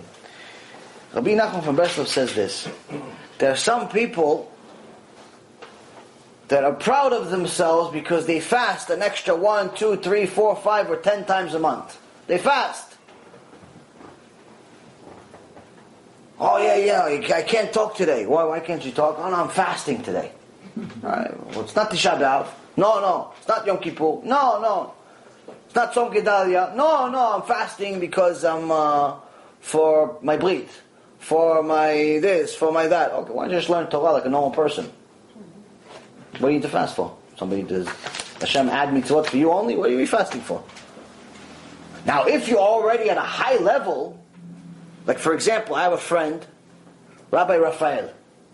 He, mamash tzaddik. Him, whatever he does, to me, in my opinion, he's amazing. Tzaddik. He's mamash a very, very serious Breslover. Very serious person, very serious Breslover, Talmid Chacham, honest, amazing. Very zealous, serious person. In my opinion, the best Breslover I've ever met. I've never met that many, but he's... But then you have some people that are like, not only new to Breslov, they're new to religion Bechlal. They're new to Judaism. They just did tshuva a few months ago, 6 months ago, a year ago. They're brand new. They barely even know, how to read a Daf Gemara. They just started. And already they're starting to take on fasts. Already they're wearing white on Yom Kippur and Rosh Hashanah. Already they have like this whole outside exterior all worked up. If you look at them from the outside and you don't know what you're doing either, you think this guy was born with a beard. He was already born, Rabbi Nachman Breslov already in his hand. Wow. He took the book from inside the uterus. He was still already reading Likutei Maharan. Every one of us was in a uterus, he was in a mikveh. Wow. You think this guy's, wow. This guy was ahead, right? This guy's amazing. He's like, hey, you just did tshuva. Why are you fasting? Why are you fasting today? Why are you fasting this month? Bechlal? No fast. No, I'm fasting. I'm working on myself. Work on yourself. Why don't you work on yourself and work on your midot? You don't need to fast to work on your midot. Why don't you work on yourself and spend the whole day reading Gemara? Why don't you do that? Because fasting is much easier. It's one day. Working on your midot is every day. Learning Torah is every day. Being holy is every day. Fasting, it's one day. Okay, so you don't eat. Big deal. Big deal. You didn't eat. You didn't drink. Oh. In reality, most serious people don't eat that much to begin with. You don't have time. You're busy. But people think, no, I'm going to fast today, I'm going to wear white today, I'm going to extend my beard, I'm going to do this, I'm going to do that. Everything exterior, well, the interior is empty. So Rabbi Nachman already from hundreds of years ago already told us there's some people that are proud of themselves. They're pridefully proud of their tzomot, of their fasts. The fast that they're doing, the fast that they're adding to the few that we have to do every day. But they still didn't break their bad habits. Velo shabru et ta'avatam. They still didn't break. They're doing fasts that are extra, above and beyond, but they still didn't even break and fix one of their midot. What are they like? He says they're exactly the same as a sack that's full, but has holes in it. Whew. You're filling it up with gold coins, because you think it's gold coins, but by the time you get to the destination, you arrive with an empty sack. Your fast, theoretically, is good. Theoretically, is good, but if there's no Torah to supplement it, it's worthless. You just didn't eat. You just didn't eat. Fasting and not eating is two different things. The point of the fast is to make you holy. But to be holy, you don't have to fast.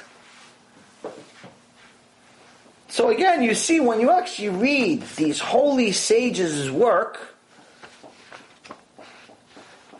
it's so far from the reality that you would think the today's and theirs, two different things. So the one question I have is anyone that wants to call themselves a chatzid. I had one guy tell me, I said, listen, why don't you come to the shiurim? I said, no. I'm learning about Chassidut. And I told him, yeah, we learn MUSSAR. There's a MUSSAR series we started a few months ago. He goes, no, I want to learn about Chassidut. And I'm thinking to myself, what do you think Chassidut is? What version of reality do you have? What do you think Chassidut is? It's doing above and beyond. First you have to be an expert in the basics. The basics is MUSSAR, meaning that by the time you are going to be learning Chassidut, that means you've excelled in all of your midot. You still have emunah problems. 5 minutes into the conversation, you're already telling me, I'm not really sure I'm going to make it this month. You ate yesterday? You ate today? What are you worried about tomorrow for? Rabbi Eliezer ben Holkono says in the Gemara, anyone that ate today and is worried about tomorrow has no emunah. If Hashem worried about you today, why is He not going to worry about you tomorrow? You already ate today. What are you worried about tomorrow? So everyone wants to be a chassid because that's like, it's like Nike, it's like a brand. But in reality, if you actually read the work of the real chassidim, it's not quite what we're being taught. So that's another thing that a good friend and a good neighbor is going to tell you. Rabbi Yoshua says a bad friend and a bad neighbor will do the opposite. Rabbi Yoshua says, being a bad friend, I'm not going to rebuke. I'm going to see my friend violating Shabbat. No, I don't want to disturb him. I don't want to tell him he's going to learn on his own. What do you mean learn on his own? 20 years he's going to synagogue, he still hasn't learned. 20 years he's using you as the excuse of why he hasn't learned. He says, look, my friend is a rabbi. He never told me once I don't have to, I have to keep Shabbat. He's a rabbi. He's a religious guy. 20 years I'm going to his house with the car on Shabbat to have kiddush. He never told me don't drive. So he's using you as the crutch. Same exact thing of what's going to happen, chas v'shalom, if this event with Boca Raton happens. It's not just about the 1,000 families that could potentially be poisoned by this missionary.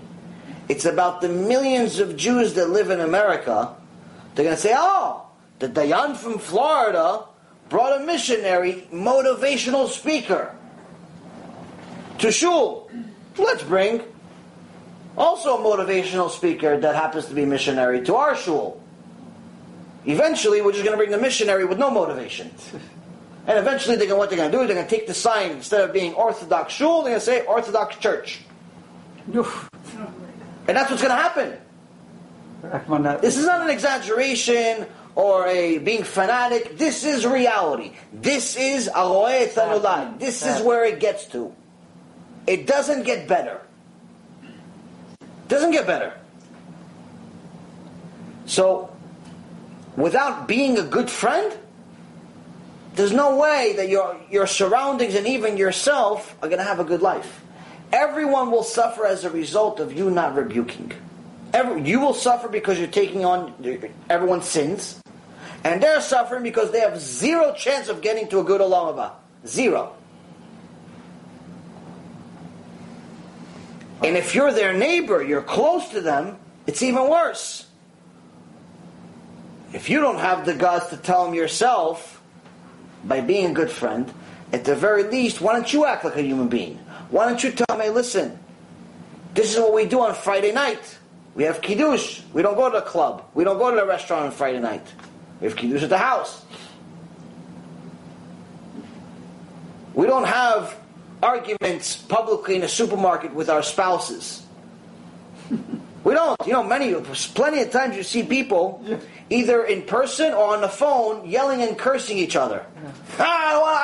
You feel like, whoa, they're connected, these people, they want to kill each other, and they're public. And sometimes you get even proud of it. Like the guy thinks he's like in a movie, like he's funny, so like make fun of his wife really, really loud and look around. Like, anybody hear how funny that joke was? Like he thinks he's a comedian. Or the wife will do it to the husband. Like they think it's the most embarrassing thing in the world. Normally that happens on the checkout line.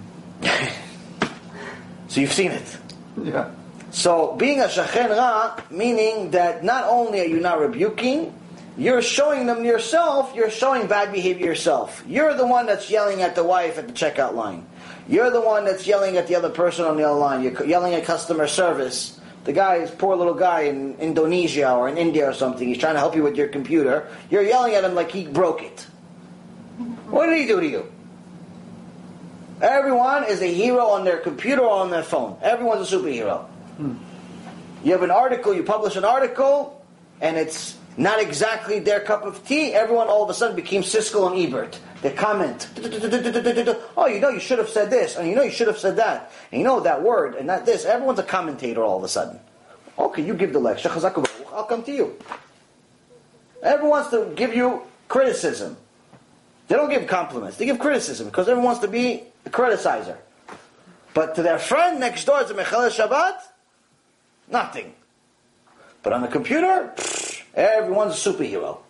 Superhero criticizer, they make everything in the world.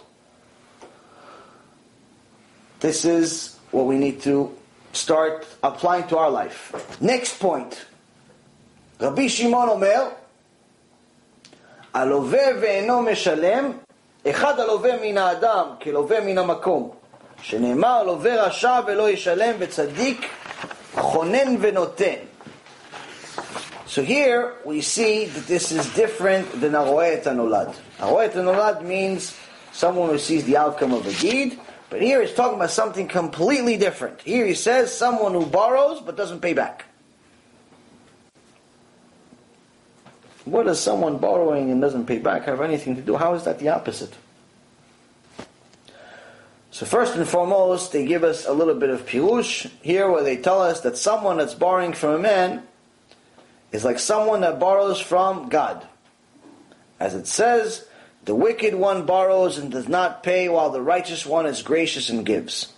So first and foremost, someone that's borrowing, especially in Judaism, it's very, very different than borrowing in any in the secular world or in the non-Jewish world, because we have halachot, we have laws when it comes to loans.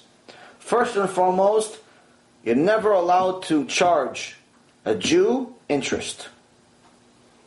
Someone that charges another Jew interest has no share of the world to come. To that extent, it's a horrible, horrible sin. It's a heavy thing. There's one exception. There's only one time that you are not only allowed, but according to Rav Ovadia and the rest of Chazal that talk about this specific issue, you're actually obligated. You should charge interest to another Jew. When? When he's a Mechalel Shabbat. Wow. Why? Rav Ovadia says you charge him interest because he's not considered Jewish anymore. Oh.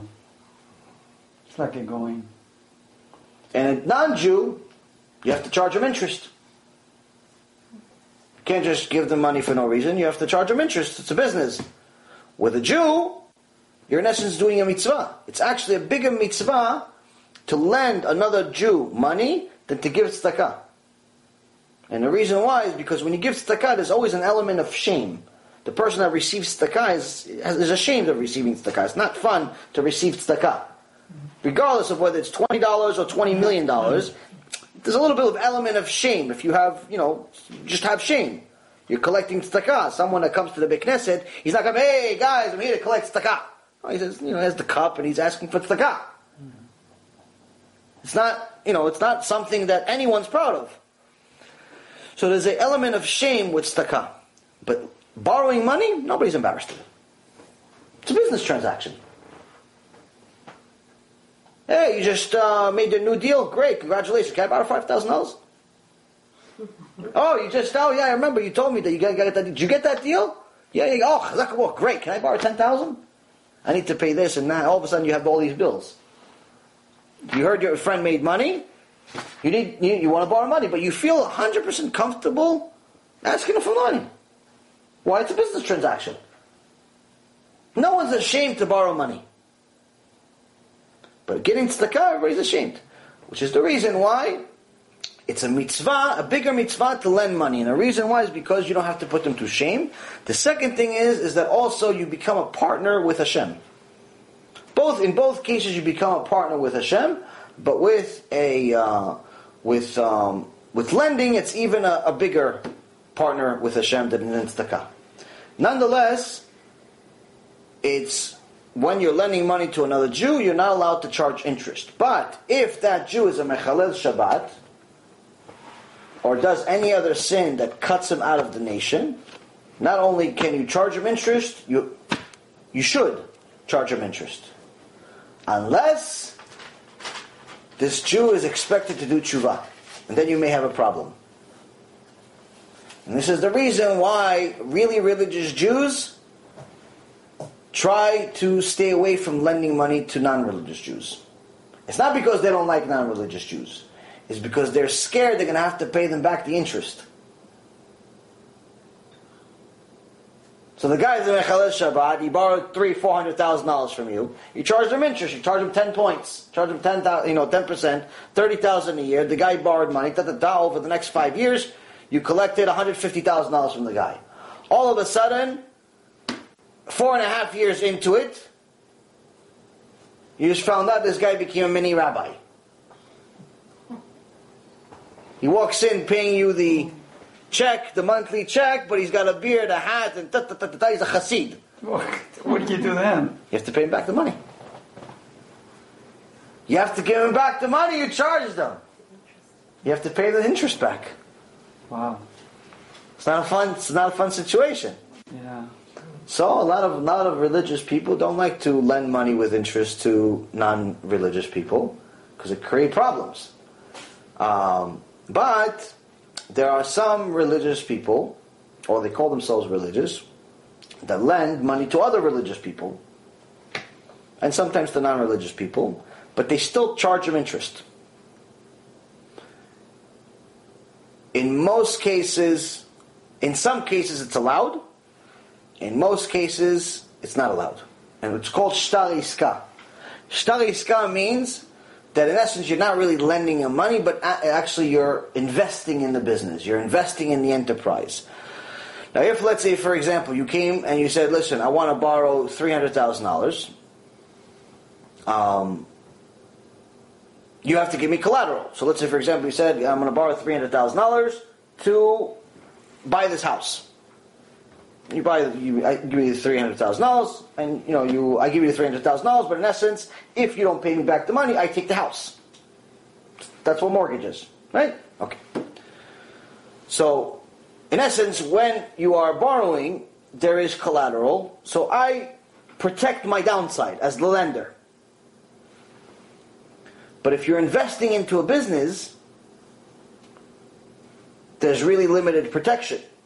Because if you invest, let's say, into my business, also $300,000, but the business goes bust, the product that we made is unwelcomed in the market, the patent failed, it didn't work out, really all you have left is, some proceeds from, whatever assets you have. You have some printers, some computers, some desks, I don't know, a few cars, let's say, that the company owned. You have a few assets, the $300,000, well, you have $15,000 left. So in essence, you lost 90% of the money, over 90% of the money, 95% of the money. So you have a downside, a very, very big downside. So what some people do is they do something called a shtar iska, which is partial loan, partial investment, where part of the money they are lending you, and part of the money they're investing, which means the kosher way to do it is that the part of the money that they're lending you, if the business, you're going to invest it, let's say, into some business enterprise. You want to borrow $300,000, and you want to invest it into a new business of some kind. But let's say half the money, you have to pay them back regardless. Whether the business works out or not, it doesn't make a difference. You have to pay that money back because that's a loan. And it's a non-interest loan. They don't charge you interest. But the other part, the other 100, let's say if it's 50-50, if the other $150,000, they could potentially lose that money. But the upside on the $150,000 is not just 5% or 10%. It's usually a much higher percent, as if they are a partner in the business. So, but that part, they have a higher upside, but also a much higher downside. They could potentially lose the whole thing. So the kosher way of doing it is exactly like I just told you guys, where partial is a loan, partial is an investment, or the entire thing is an investment. So they have 100% loss potential. What some people do is a non-kosher shtar iska, where in essence they want to have 100% collateral, and they want to get the interest anyway. So in essence they're telling you, listen, I'm going to lend you, let's say, $100,000, and you have to pay me back the $100,000 back no matter what, plus you have to give me 10-20% on my money. that is 100% sin on both ends. It's a sin for the lender, and it's a sin for the borrower too. You're not allowed to borrow money on interest from another Jew. Both are sinners. And what does the Torah say about those sinners? They're both guaranteed to lose the money. At some point or another, they're both guaranteed to lose the money, and the blessing they have in the money, at some point or another, Hashem will take all of that money. There'll be no blessing in the enterprise, there'll be no blessing in the money, they'll lose it. Maybe they won't lose it directly, they'll lose it indirectly. They'll make, let's say, $20,000 with this guy, or they'll make their money back with this guy, but they'll lose $500,000 somewhere else. And I actually have a story like this. A couple of years ago, I had a call from somebody, and he told me he had a bunch of loans and this and that, a whole bunch of balagan. His whole life went upside down. He borrowed a bunch of money from a bunch of different people. All of a sudden, he found out that the investment that he made was some type of big piece of real estate. The guy that he bought it from really wasn't the owner. So in essence, he cheated him out of, I don't know, like $1 million or $2 million. And he's like, how could this be? I did tshuva, I'm religious, I'm this and I'm that. And I'm thinking to myself, I don't have Ruach HaKodesh or anything. But I'm thinking, how could something like this be? Like, you have to find out. Maybe there is an explanation for something like this. So I start asking more and more questions. Later on, I find out, I'm like, where did you get the money? It's like, I borrowed it from 30 people. Okay. How did you borrow it? And he starts telling me the deals. I'm like, not even one of these deals is allowed. All of them are sins. Which means that you deserve to lose the money, and they all deserve to lose the money. And it's actually the best thing that could have happened to you. Money went to drain. Wow. Now, it's not exactly a fun thing to hear, and I said it a little softer than that, but the point being is that it's still true. All of them are sinners. All of them. And everyone lost money. So, when someone is borrowing, they have to know that there's rules. And that's why it says, when you borrow from a man, you have to treat it as if you're borrowing from God. Meaning that in essence, you have to know that there's rules in the Torah. In essence, you are taking a advance from Hashem. Hashem is going to give you the parnasah anyway, but you're taking an advance. You're borrowing from one of His children, according to His laws. But someone that doesn't pay back, why does it mention someone that doesn't pay back? He says, if you want to have a good life, you have to be the type of person that not only has a good eye, not only is a good friend, not only is a good neighbor, but you have to be the person that as soon as you have the ability to pay back a loan, you pay back immediately. You don't worry about whether he needs the money or not. Oh, he's already rich. He doesn't need the $3,000 that I borrowed from him. It's not your business. Your business is you borrowed from God. You followed law, you followed Torah, you borrowed money, you must pay back as soon as you have the ability. No, but he already has plenty. He doesn't care about the $3,000 or the $30,000 that I borrowed from him. It's irrelevant. It's irrelevant. Like some people say, yeah, well, you know what? At least he stole from the rich people. What do you mean? How does that make it any right? Like people, admire Robin Hood. They have a whole cartoon and shows, legendary story. The guy's a thief. Oh, yeah, but he stole from the rich. And how does that make it any right? Like, how does it make it correct that he stole from rich people? He's still a thief. He's still a thief. Amen.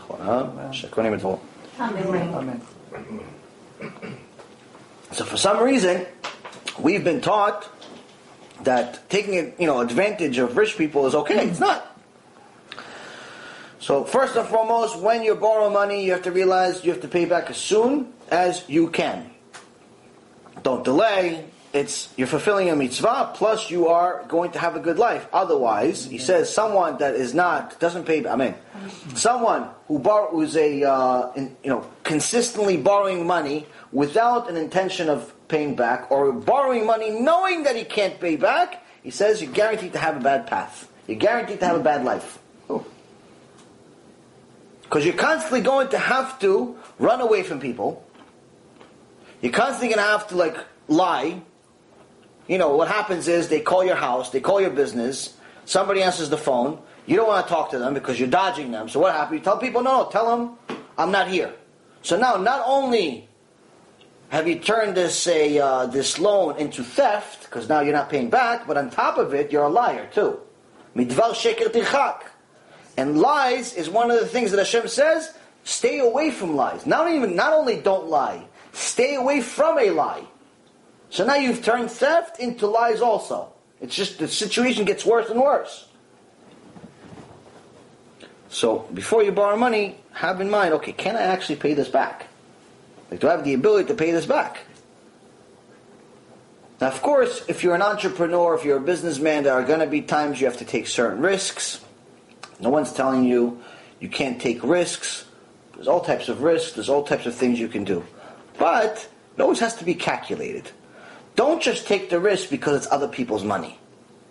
Don't just be one of these people that takes advantage of the stupid American system, which is unlike any other system in the world, which allows people to take advantage of the government very easily. Pretty much what people do is they borrow money from every single credit card they can. They borrow money from every bank that recognizes their social security number. They get all of these things and they have no intention whatsoever of paying this back. They buy something, they try to do a few things. It eventually doesn't work out because they spend most of their money on shoes and suits and dresses and cars. Eventually, all the money dies out. So what do? Chapter 11, Chapter 7, bankruptcy. Bankruptcy, restart. You build your credit over the next several years. Let's start again. But now bankruptcy by itself, if the government allows it, it doesn't necessarily make it illegal. It's fine. You can do it according even to Jewish law if you have no other option. But if you're doing it just because it's available to you, but in reality you don't need to declare bankruptcy, you're a thief. You're taking advantage of a system, you're a thief. You're 100% thief. Many people do this with real estate, thinking they're tzaddikim, and not only tzaddikim, they're savvy. Like, oh look, I bought 10 pieces of property, real estate market went down, so I gave back 8 of them, and then I sold 2 to my brother, to my sister, to my this, to my that, and I declared bankruptcy, and I don't have to pay any money back. Okay, you're a thief. You are a thief. Why? Because if you had enough money to pay for those 2, you should have actually used the proceeds to pay for the rest as much as you can. You can't just declare bankruptcy because you feel like it. It costs them money. So, this is when someone has Yirat Shamayim, when someone has fear of Hashem, and they realize that every loan, it's like they borrowed from God. Then the loan changes. Then you're not worried about whether the loan says Bank of America, or TD Bank, or Steve Robertson. Doesn't make a difference where it's from. You know it's from Hashem. You have to comply with the law. Not the law just of the nation, of the land, but law of Shamayim. Rabbi Elazar Omer, Levra. Rabbi Elazar says, a wicked heart. What's the last bad trait that someone must stay away from? He says, stay away from having an evil heart.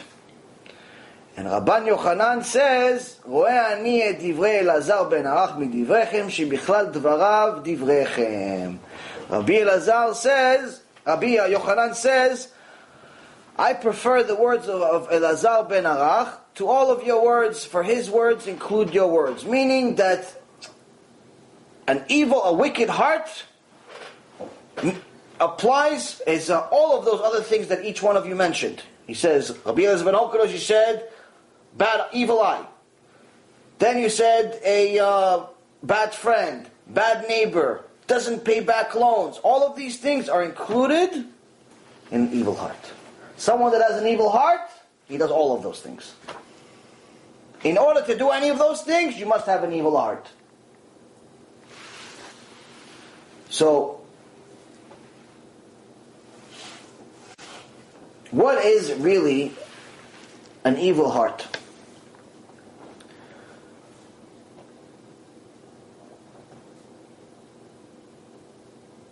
The Gemara says Lev Ra is in essence the Yetzer Hara. One of the prophets said that at the end of times Hashem is going to replace our heart made of stone with a heart made of flesh. What does it mean, heart made of stone? Anybody check? Usually the heart's not made out of stone. Meaning a heart made of stone, meaning that we have a Yetzirah. We have a Yetzirah, we have an evil inclination, and Hashem is going to replace our evil inclination with a good inclination, meaning we're not going to have any enticement to sin anymore once the Mashiach comes. But until then, we have to deal with the Yetzirah. In Gemara Masechet Sukkah, page 52b, it says, if the menuval, which is another name for the Yetzirah, comes to you, drag him to the Bet Midrash. Because in the Masechet Brachot, in Gemara Masechet Brachot, it says that if the Yetzirah comes to you, you have an enticement to sin. Enticement to sin with a woman that's not yours, enticement to go against Hashem in one way or another. First thing you got to do is realize that Hashem created the Yetzirah, and the Yetzirah is stronger than you. He's bigger than you, he's smarter than you, he's more knowledgeable than you, in every way, shape, or form. He's stronger than you in every shape, way, or form. You can't beat him. In reality, you can't beat him. So, what are we doing here? Oh, Hashem said, Barat Yetzirah, Barat Torah Tavlin. I created the Yetzirah, but I also created a potion that can beat him. You can't beat him, but the potion can. What's the potion? Torah. Torah can beat him. That's the potion. So the Gemara in Masechet Sukkah says, you have an inclination to sin. Yetzirah came to you, drag him to the kollel, drag him to the yeshiva, drag him to the Beit Knesset where you're going to be learning Torah, because that's the potion that's going to kill him. It's the only thing that can beat him. You by yourself, you can't beat him. You can't beat him. Don't even think, no, I can beat him. You can't beat him. It's impossible. He's smarter, he's stronger, he's bigger, he's faster, he's everything. Only thing that can beat him is the Torah. And not necessarily that the Torah by itself. If you just say with the book of Torah, no, it's not going to help you. It's just going to be a heavy book of Torah. Meaning that as a result of you studying, as a result of you obeying and complying the Torah that Hashem wrote, Hashem says, oh, you like my Torah? Okay, I'll go fight him for you. Torah by itself can't do anything. But Hashem can. He says, oh, you fulfilled my mitzvot? Oh, you like learning my Torah? Okay, Yetzirah, go, shoo away. You're bigger than them, but for me, you're just a little angel. Shoo away from him, he's a tzaddik. Shoo away from her, she's a tzaddikah. Look, she covers her hair. Look, she's modest. Shoo away from her. Shoo away. And that's one of the main things that we need to understand. First thing first is to know Yetzirah is much bigger than us, much stronger than us, much everything. But we have a potion. So when you don't learn Torah, or you don't fulfill mitzvot, you're already lost. It's impossible for you to overcome your evil inclination. Meaning it's impossible for you to have a good heart. You may do some good things. Like I said before, you may be a generous person. You like to give tzedakah. That doesn't make you a good person, though. It makes you generous. But even Nebuchadnezzar was generous. And he killed hundreds of millions of Jews. Not tens of millions, not single millions, hundreds of millions. Hundreds of millions. Much, much, much bigger than the Holocaust. And he gave tzedakah. It's right in the book of Daniel. He gave tzedakah. Does that make him good? No. Just makes him give tzedakah. So what? You give tzedakah. It's not your money anyway. Hashem gave it to you. You can't take pride of giving something that's not really yours. So without Torah, you're left with a stone heart. It's impossible for you to have a heart of flesh. Excuse me, what is the other name for Yetzirah? He has 7 different names. One of them is Ra. That's what Moses called him, Ra. How do you say it? Ra, like R-A-H, I guess. Resh. For the Resh? With the Ra.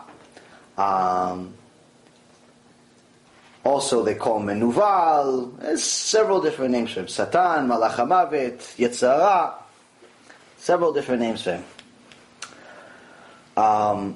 There's a Gemara that talks about there's 7 different types of names for him, one of them being God, that Moses called him, and why did Moses choose to call him Ra? Each one of the major forefathers had a different name for him.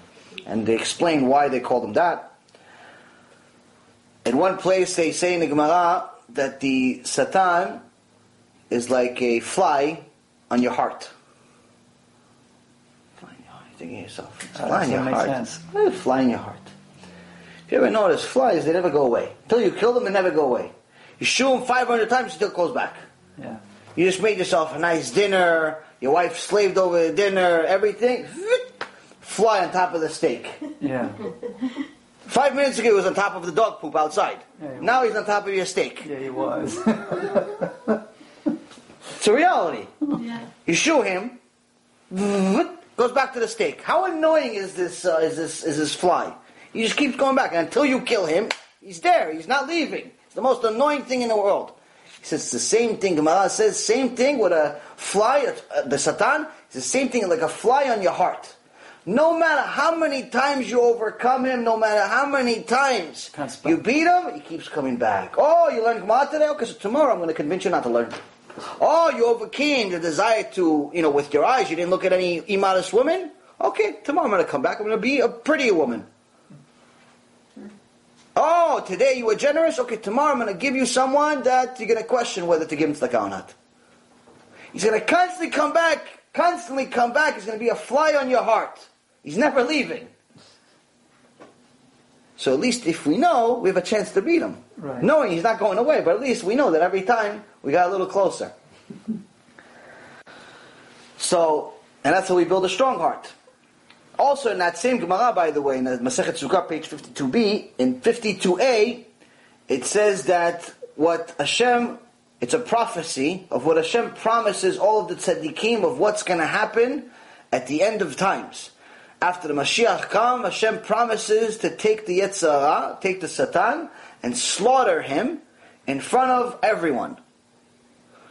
Now, in front of the tzaddikim, the Yetzer Hara is going to look like a mountain.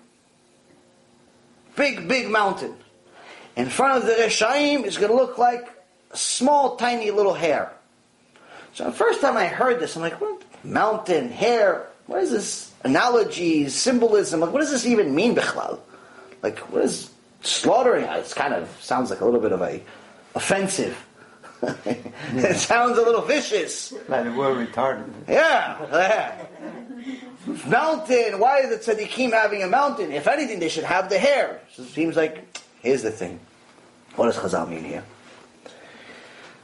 The righteous, they weren't born righteous. They became righteous. Moshe Rabbeinu wasn't born Moshe Rabbeinu. He became Moshe Rabbeinu. Yitro, which is this week's parashat Yitro, he wasn't born Yitro, the tzaddik, kadosh, that had Ruach HaKodesh. He was an idol worshipper. He was the biggest idol worshipper in history. But he became a holy Jew. And after this week's parasha, when he comes and he says to Moshe, I heard what your God did. I heard what the God of Israel did. And I want to be part of the nation now. And he even gives Moshe Rabbeinu advice of how to start a judicial system, which we learned last year, if you remember.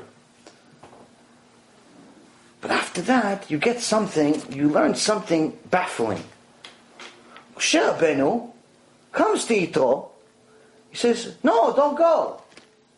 Don't leave us. Stay with us. Where's he going? You found out the truth. You left all the idol worship. You became a Jew. You went through the whole conversion system with the recognized Ben Din. Everything is good. Orthodox conversion. Where are you going? What does Yitro say? How could I have the truth and not tell all my people? Wow. All my people back in Midian, they're all idol worshippers, miskinim, poor people. I'm going to let them all stay idol worshippers? What kind of person do you think I am? Think I'm an evil person, selfish? Just worry about my neshama? No. I'm going to go back there, go save my children, my friends, my neighbors. I'm going to go do kiruv. And that's what he did. And Chazal says he succeeded and he converted everyone. Wow. Everyone converted to Judaism, and eventually all of them came to Eretz Yisrael. They met up with Am Yisrael and Eretz Yisrael. Took a while. But he actually converted everyone. Wow. Didn't know that. But he wasn't born Yitro the Kadosh. He wasn't born with a parasha named after him. He was born idol worshiper. That's the difference. And that's one of the things that the tzaddikim, they weren't born tzaddikim. They had to become tzaddikim. They had to overcome this fly on their heart every day. Every day this annoying fly on their heart. Every day this Yetzirah is on their heart. Every day the Yetzirah wants them to steal. Every day the Yetzirah wants them to cheat. Every day the Yetzirah wants them to lie. Every day the Yetzirah wants them to idol worship or invite a missionary. Because it sounds interesting and it sounds motivational. Every day the Yetzirah is there. And the bigger you are in Torah, the bigger your Yetzirah. Don't be confused. It's not like the big Moshe Rabbeinu has no Yetzirah. No, his Yetzirah is so much bigger than yours that yours looks like a midget next to his. It's a different type of Yetzirah. It's an evolved Yetzirah.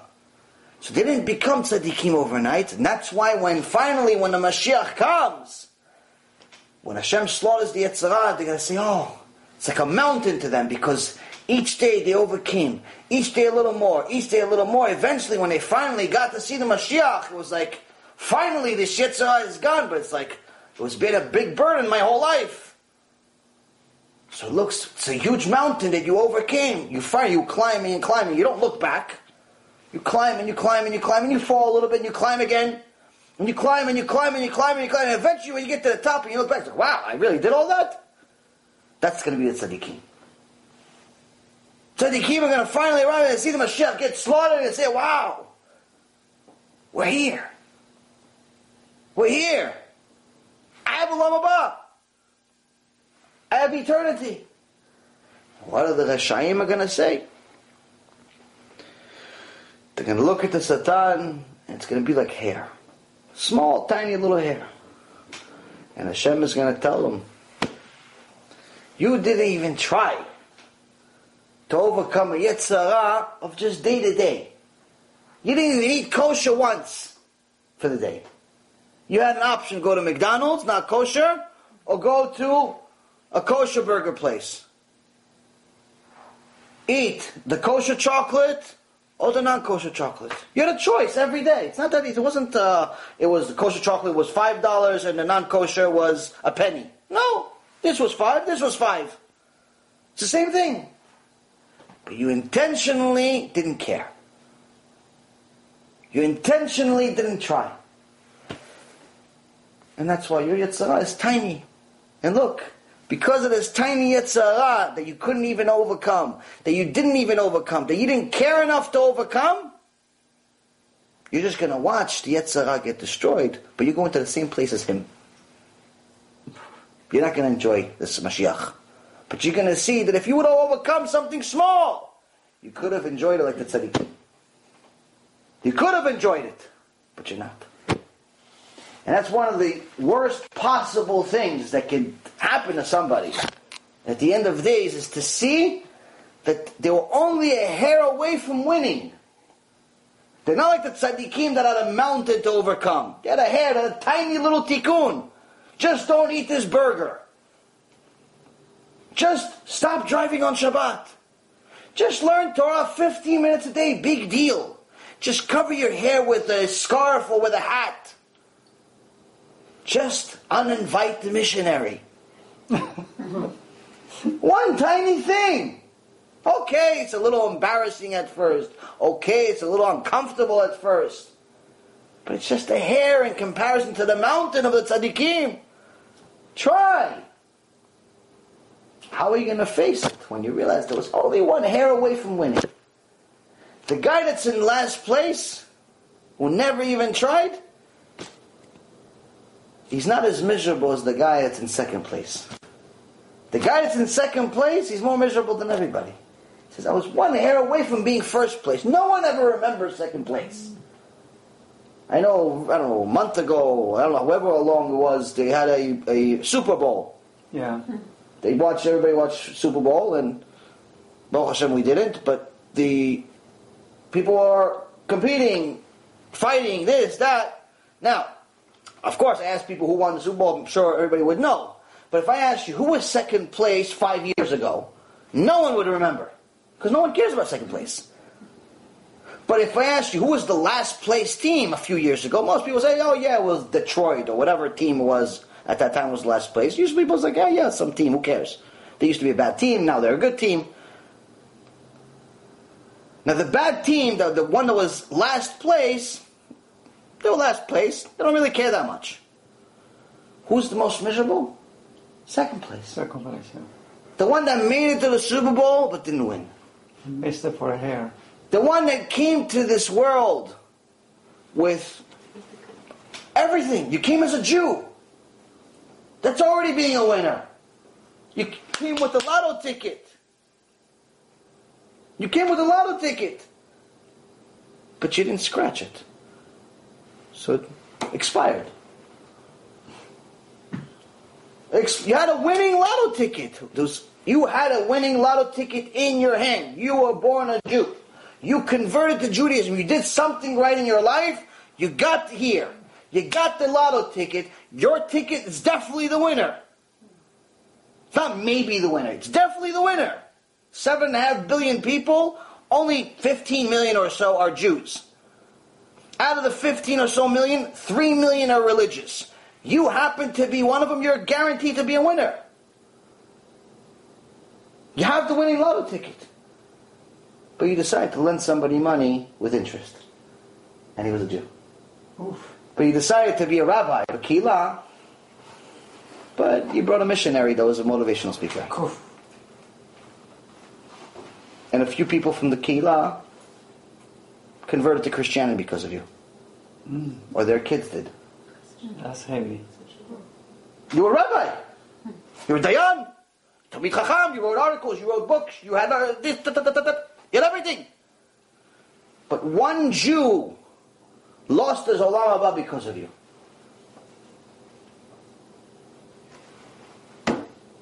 You had the winning lotto ticket. You had. All becomes past tense. You had the winning lotto ticket. You had it. But it expired. It expired worthless. In the book of Samuel, it says something very relevant.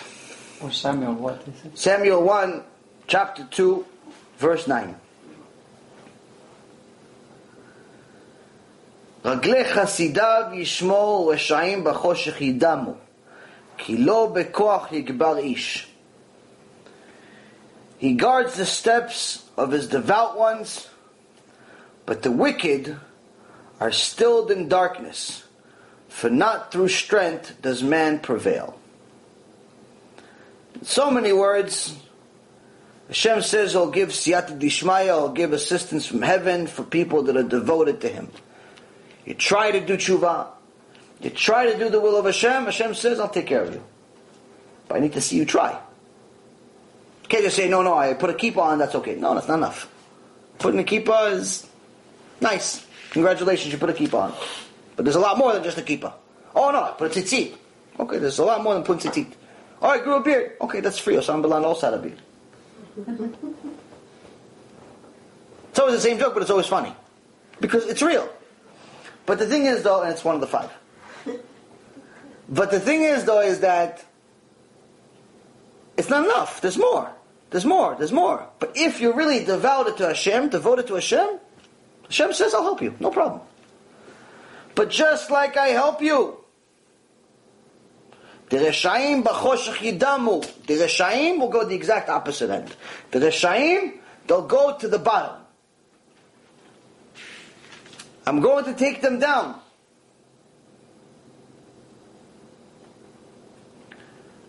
Interestingly enough, one of the prophecies is that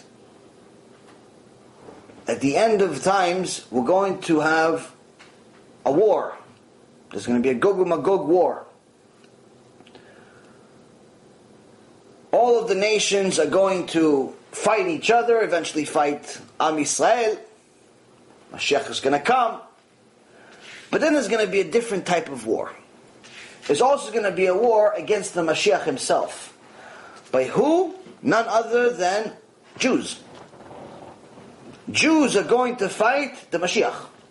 Which Jews are these? They're called Erev Rav. The Erev Rav are going to fight the Mashiach. These are wicked Jews that sometimes pretend to be tzaddikim.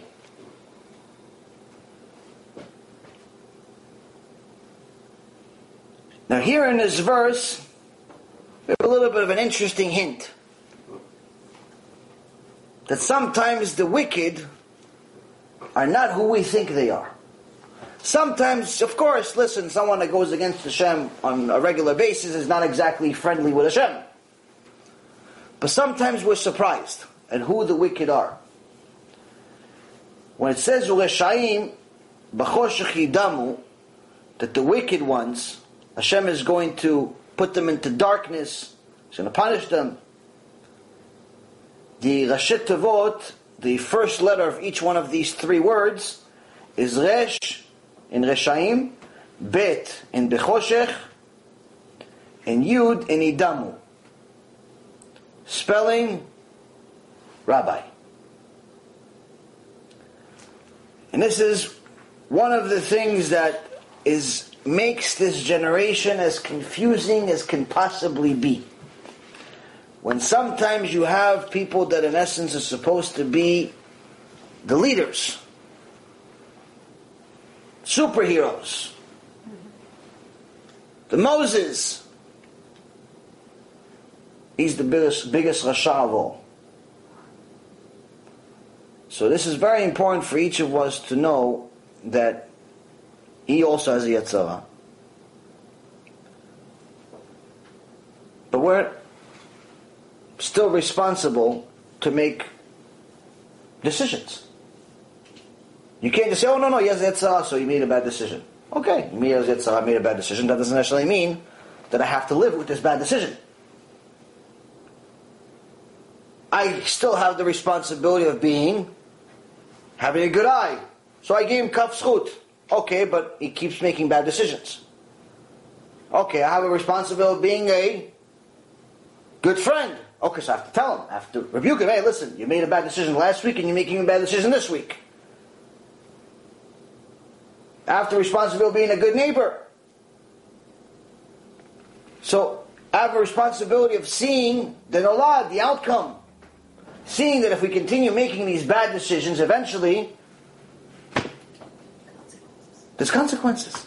Yeah, there's always consequences. So everything we do inside. This is an important thing for each and every single one of us to understand, because at the root of everything, each one of us has to take responsibility for ourselves, responsibilities for our nation as well. You can't just plead the fifth and say nothing. Oh no, I didn't see, I didn't hear, I didn't know. You still have to take responsibility for your actions. You have to take responsibility for your community. You have to take responsibility for your family. You can't just let the mashgiach continue without being the mashgiach on him too. The mashgiach also needs to have a mashgiach. Everyone has to have a boss of some kind. But once we see that someone's rogue and someone just goes off and just start doing whatever you can't stay connected to it. You cannot stay connected to it. So Rabban Yochanan is saying the root of a good life is having a good heart. You want to develop every good quality has to start with a good heart. Meaning, you have to love Hashem, you have to love His Torah, you have to want to have a purpose. But the same token, the root of every single bad character trait, the root of every single problematic life, is an evil heart. When you have an evil heart, you're going to be jealous, in a very, very bad way. You're going to be envious in a horrendous way. You're going to never rebuke anyone because you are just don't care enough about them. You're never going to be the good neighbor because obviously if you don't care enough about people to rebuke them, then you definitely don't care enough even about yourself to live a righteous life. And this can lead you to more and more sins, even to such an extent that you make such a simple sin like not paying people back, which is relatively an easy mitzvah. You took 100, give back 100. You took 1,000, give back 1,000.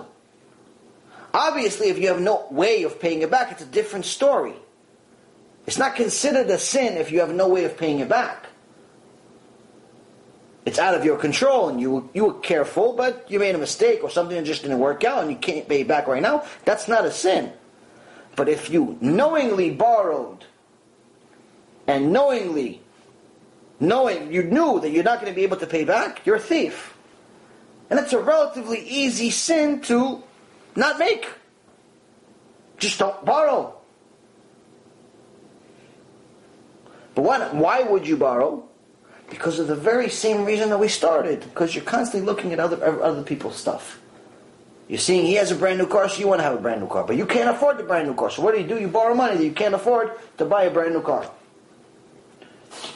You saw him putting an extension to his house, so you're putting an extension to your house. But you can't afford that extension in your house. Yeah, but everyone wants to catch up with the Joneses.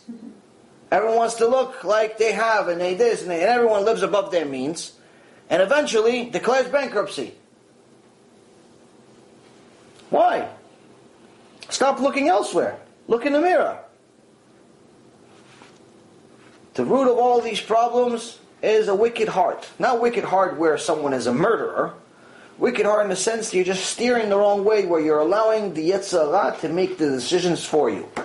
Yetzer Hara is taking control over your heart, and you're becoming, pretty much everything's on autopilot. Only problem is, the auto is the Yetzer Hara.